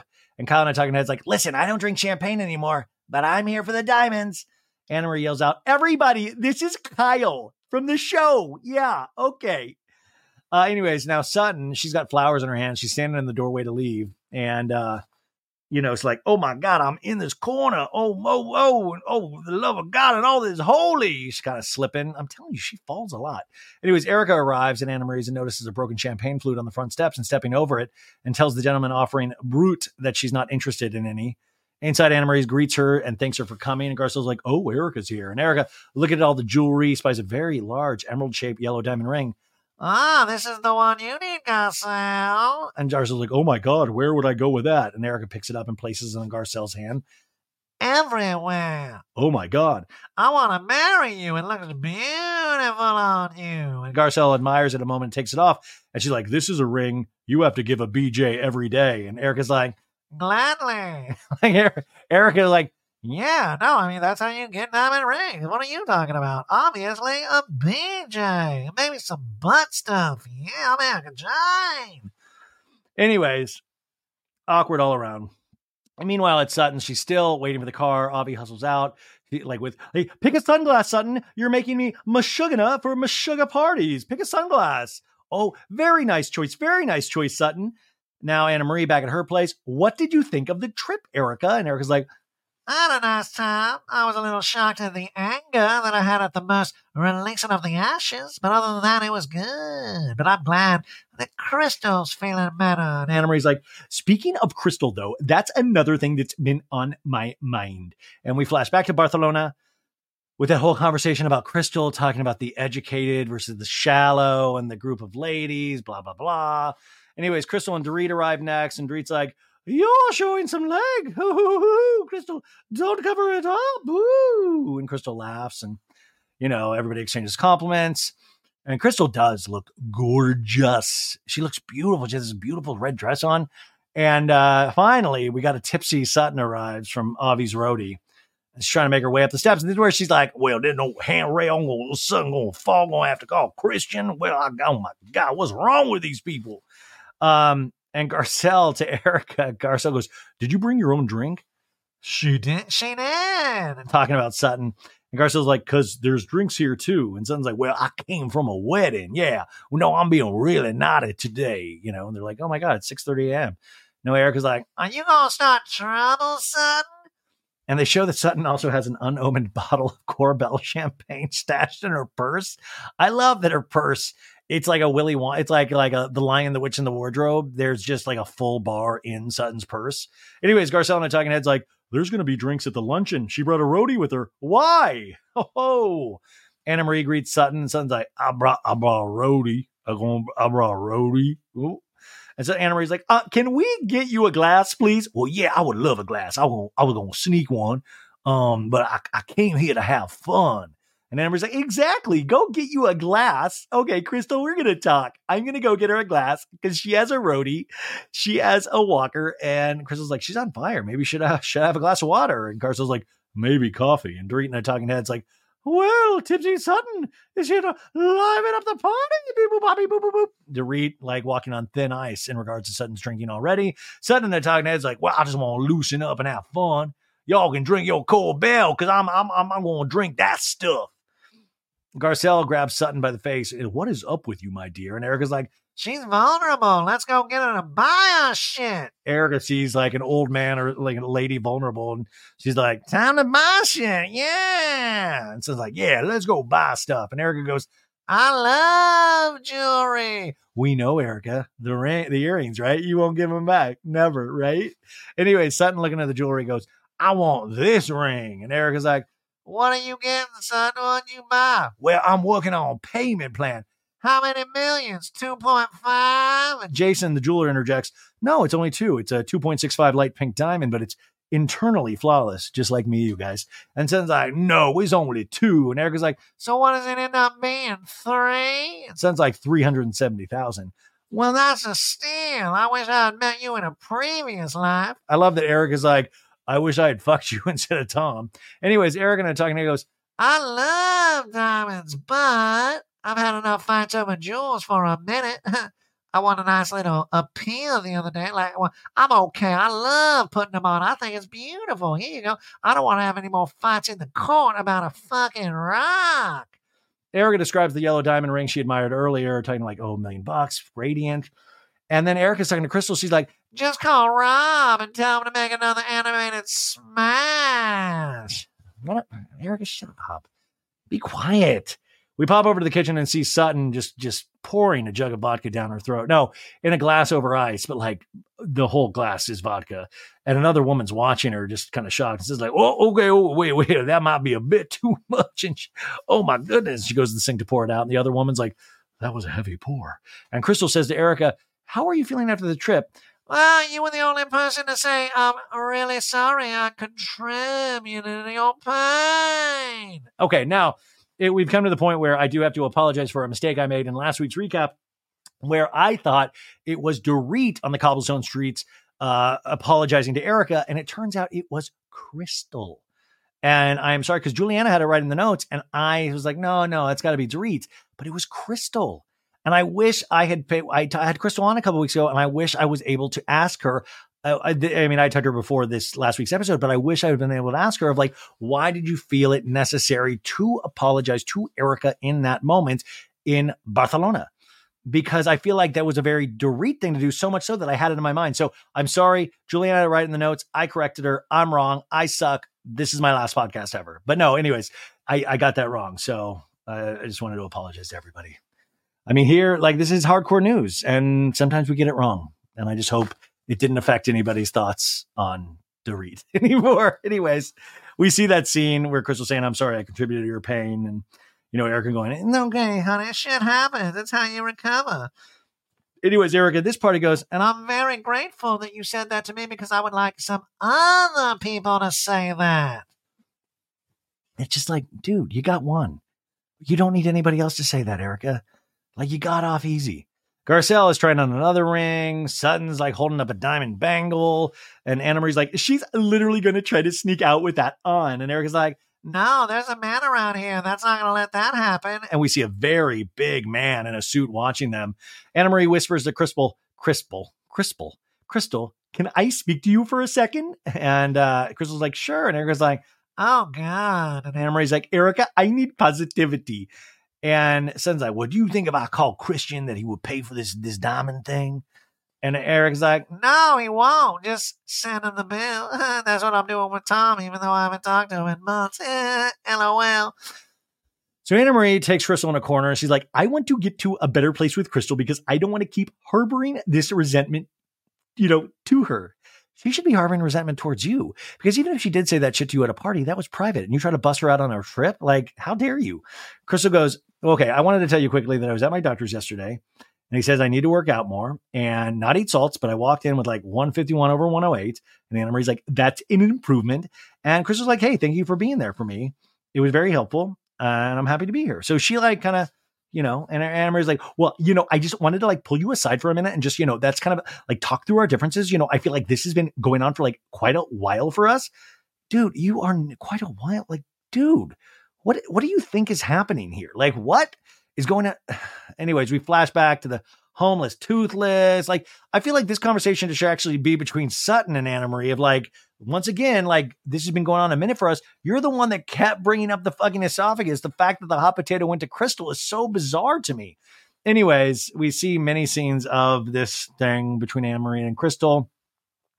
And Anna Marie's like, I don't want you to take my passion as like me taking out anger on you. And Crystal's like, we have bumps in the road that we have to just agree to disagree. And Anna Marie's like, yeah. And Crystal's like, my intention was and is to move on. And that's not where you are. Just let me know. Which is very, like, that's great, very adult. And Anna Marie's like, that's not going to be a good storyline for me letting it go. In the other room, Dorit, Erika, Garcelle, Sutton, and Kyle are sitting on the edge of the sofa watching. And Kyle's like, we're not nosy. See, I love when Kyle watches other people and their like fights and interpersonal dynamics. And that's kind of what we're doing with you and your family and Morgan, but you won't let us. Anyways, Kyle leans in and stares at Anna Marie and Crystal in the next room. And Kyle's like, also, sad. Dorit's like, oh, I know, Kyle. Ooh. Anyways, Dorit's like, we're like, literally like, and Erika's like, lady boots. And Sutton's like, mind your biscuits, mind your biscuits. I'm douchies in the wind, mind your biscuits, ladies. And Anna Marie's like, I really do want to move forward. I want to have fun. And Crystal's like, thank you for saying that. And Crystal in a talking head says, I genuinely thought that Anna Marie would move on when pigs flew. So I'm like, where are the pigs? And she looks around the room and laughs. And that's why, Crystal, don't trust her. Because you aren't seeing pigs flying. She's not letting this go. I have a feeling. Anna Marie in a talking head's like, I am so over rehashing this with Crystal. We just have to agree to disagree. And I just have to be okay with it at this point. Yeah. Duh. Yes. I mean, Crystal was nice enough to say thank you for doing the bare minimum in Barcelona. Anyways, Garcelle in the other room is like, is anybody going to go check? And Kyle's like, I'm going to pretend that I'm getting some fruit. I'm hungry, guys. I'm going to be right back. To go eavesdropping. Garcelle and the others are watching. Oh, now they're hugging. Oh, Kyle comes back. Breaking news. And Erika's like, what? They hugged? And Kyle's like, you ruined my breaking news, my one job. And Erika's like, now they're walking towards the cheese. And Dorit to Sutton is like, tell me about your date. How was your date? Did you get finger blasted? And Sutton's like, well, it was really fun, actually. We went to the Surly Goat and we played darts. I said, I got to wear dungarees. And I look very cute. And actually, no, get this. He sent me a text. He said, you look very beautiful. And then he said, we haven't kissed yet. And Erika goes, he wants a blowjob, honey. And they get a shot of the bouncer looking just disgusted. Like, that's what I'm saying. Like, is Erika like, I know Erika, I don't even know what I think Erika's past a point of like that being hot of saying, like, he wants a blowjob, honey. And the bouncer legitimately looked sick. He was like, oh God, this is like during the day. It's too much, Erika. It's literally too much, and not too much in a, oh, you're so bad. It's just, it's corny. It's like, it's what do the kids used to say? Like chuggy. What is that word that like went away? Thank God. Anyways. So this Sutton, how dare you put these thoughts in Sutton's head with her dainty esophagus? Sutton in a talking head's like, well, he just wants a kiss. I just like to know someone before I do anything like that. And also I want to see a health certificate. Imagine that. Poor Avi has to take this guy's blood, to do a health check on him before this happens. Erika's like, can we get him over here and get that ring and then you'll blow him? Erika, shut the Erika. And Dorit's like, I don't know how good you are. Just saying. Mind you, Kyle might be the best out of all of us. And Garcelle's like, oh, look at her. And Kyle smiles like a Cheshire cat. And Erika in a talking head goes, no one's ever complained about my BJ, and I don't have a small esophagus. So, yeah, I've never heard anybody saying a good thing about your BJ. I don't think anybody's just talked about your BJ at all. In fact, I don't think you potentially have a lot of sex. I've said it many times. It's like, whoever smelt it, dealt it. Like, you like literally talking about it too much. I don't think it's happening. And also, ooh, Kyle and a talking head's laughing. I do not blow and tell. And Garcelle and a talking head goes, let's just say I have enough jewelry. But not as much as Kyle. And then Kyle and Taggin had just laughs more. Like, so they're saying, like, Kyle's like the throat goat. Like, what's going on? Sutton about Kyle's like, well, look at her. She's not going to confirm or deny her blowjobbing skills. Surly goat. Well, she's the gloating goat. Well, the ladies are sitting together as the sisterhood of the traveling pants. And Dorit's like, how are you two? And Anna Marie's like, we agree that we're going to move forward. And Chris is like, very much appreciate that. And Dorit claps. And then Erika, by the way, this is a monologue, and I'm going to do this not in my Erika voice, but in a Shakespearean voice, because if I ever do audition for Juilliard, as I'm planning to do in 2026, I will potentially use this. Okay, here we go. I think all of us really liked each other, but I would love it if we stood up for each other more. And that's why I want to say something, me, Erika Jane.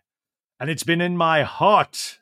And I talked about it in therapy yesterday. I went through something very tough recently. I pulled myself out of it. Things are good. But when I look at it on the other side, I think I was disappointed in certain people. And I would say that the group as a whole were not there for me. Half of me wants an apology from certain people in this group that did not believe in me. And Sutton silently raises her hand for being guilty of that and says, Sutton, put your hand on. And Erika continues, the other half of me says, no, nay. If they wanted to apologize, they would.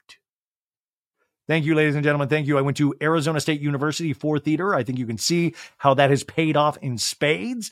Erika says that bullshit. And Dorit's like, yes, but Erika, do you don't believe that I was supportive of Dorit Kemsley? And Erika interrupts, I hated the fact that we were all at Kathy's dinner and you said, but we were all dragged into it. And we flash back to that dinner in 2020 where Dorit goes, we didn't ask to be in this situation. And Erika goes, no, we didn't ask to be in this situation, Erika. We just all. So if that's the situation, then we should all be scared. And Dorit's like, with that one line, 18 months of all the other support, that means nothing because of. And Erika's like, I didn't say that. And Dorit and the talking head's like, it was very difficult to support her. She was not making it easy. She had no empathy. She couldn't talk about it. Meanwhile, every 2 seconds, there was a new article about something so damn shocking. And they see a Daily Mail article come up on screen about Tom Girardi, a strange lawyer, husband of Real Housewives of Beverly Hills star Erika Jane, is indicted for stealing $18 million from clients, including the victims of the Lion Air crash. Another headline from Reality Blurb, Erika Jane faces backlash for boasting about not giving a fuck about anyone but herself. Reality Blurb, Erika Jane accused of sham divorce and embezzling money. A new lawsuit filed against her and husband Tom Girardi. It keeps going. And Dorit is like talking head, yet still, Kyle and I, we had blind support. Blind. It was not easy. And Kyle's like, you just said a second ago, as a group, as a whole, and Sutton and Garcelle had a very different position, and we, her and Dorit, had a very similar position. I took issue with just how you were handling it. I never doubted that you didn't know anything. And I said that to anybody and everybody that would listen to me. I never doubted that you didn't know anything. Yeah, like, so Kyle is saying, listen, I just didn't like how you handled it, but I didn't think you knew anything about the finances.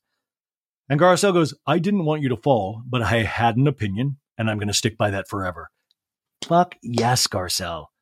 Like, have the balls to, like, say in the moment of, like, listen, you weren't in my shoes. This was what was going on. I had an opinion. I am not sorry for my opinion at the time.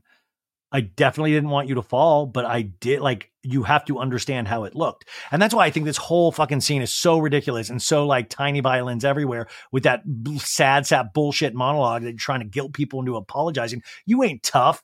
Like, you all tough. Like, oh, give me a break. Oh, God. Like, this is ridiculous. Needing an apology. You should be thanking everybody for still being on this show and for doing scenes with you. Are you kidding me? Are you kidding me? Like, it's really infuriating. It's truly like the height of egocentrism of literally doing a monologue saying that she was disappointed that not more people apologized to her.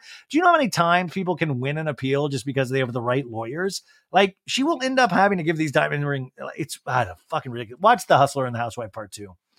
Anyways, so,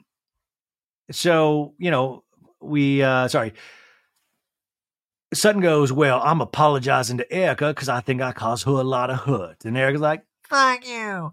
And Sutton's like, and to blame that was not yours. And we flash back to that same Kathy Hilton dinner, and Sutton's like, well, I don't trust that 100% of what you told us is the truth. I think we have heard stories that to me don't add up. And Sutton to Erika is like, I mean, how do you have a business and not know?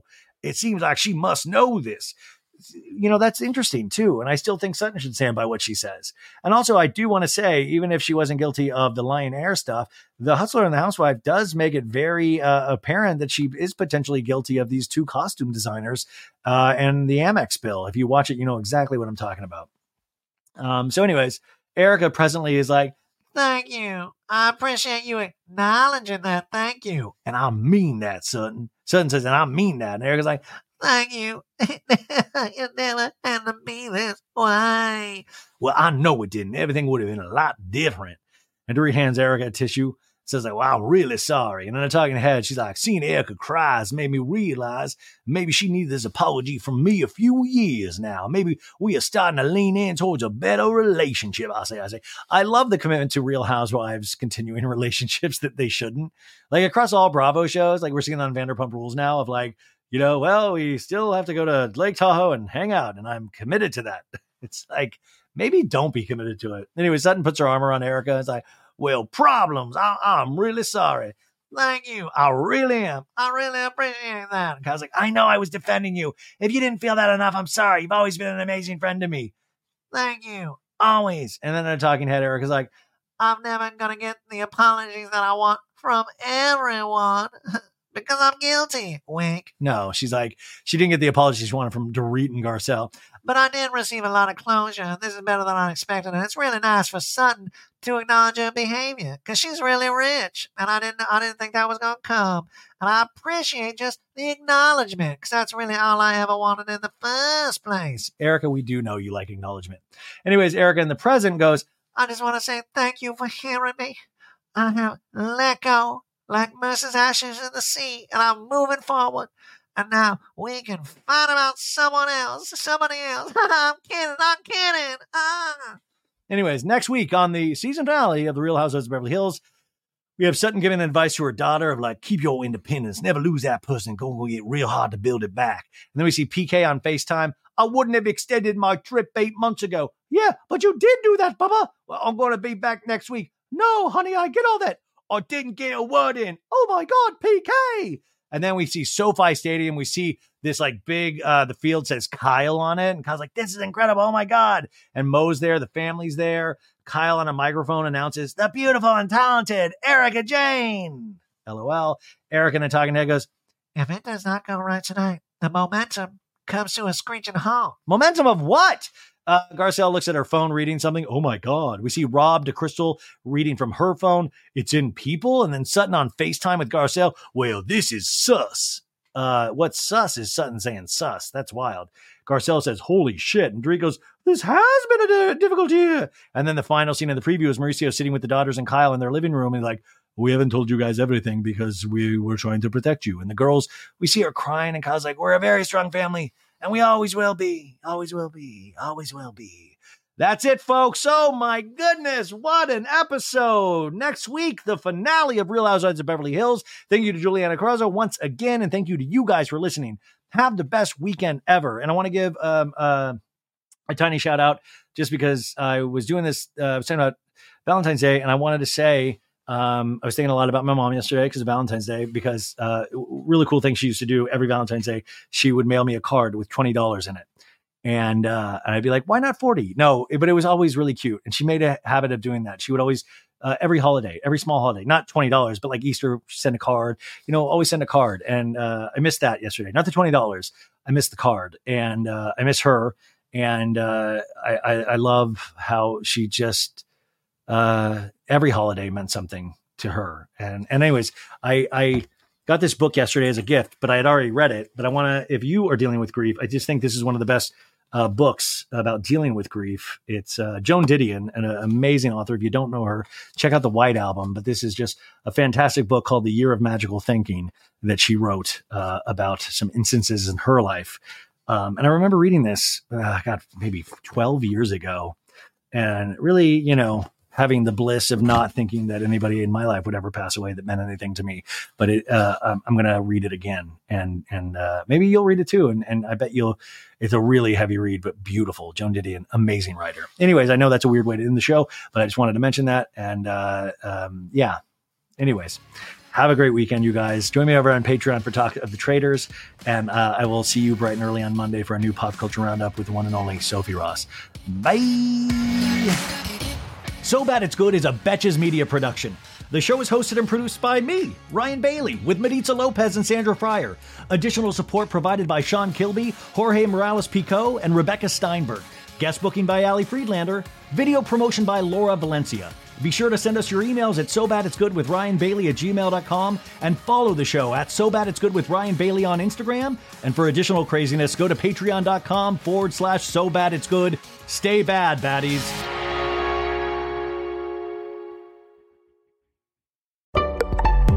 Betches.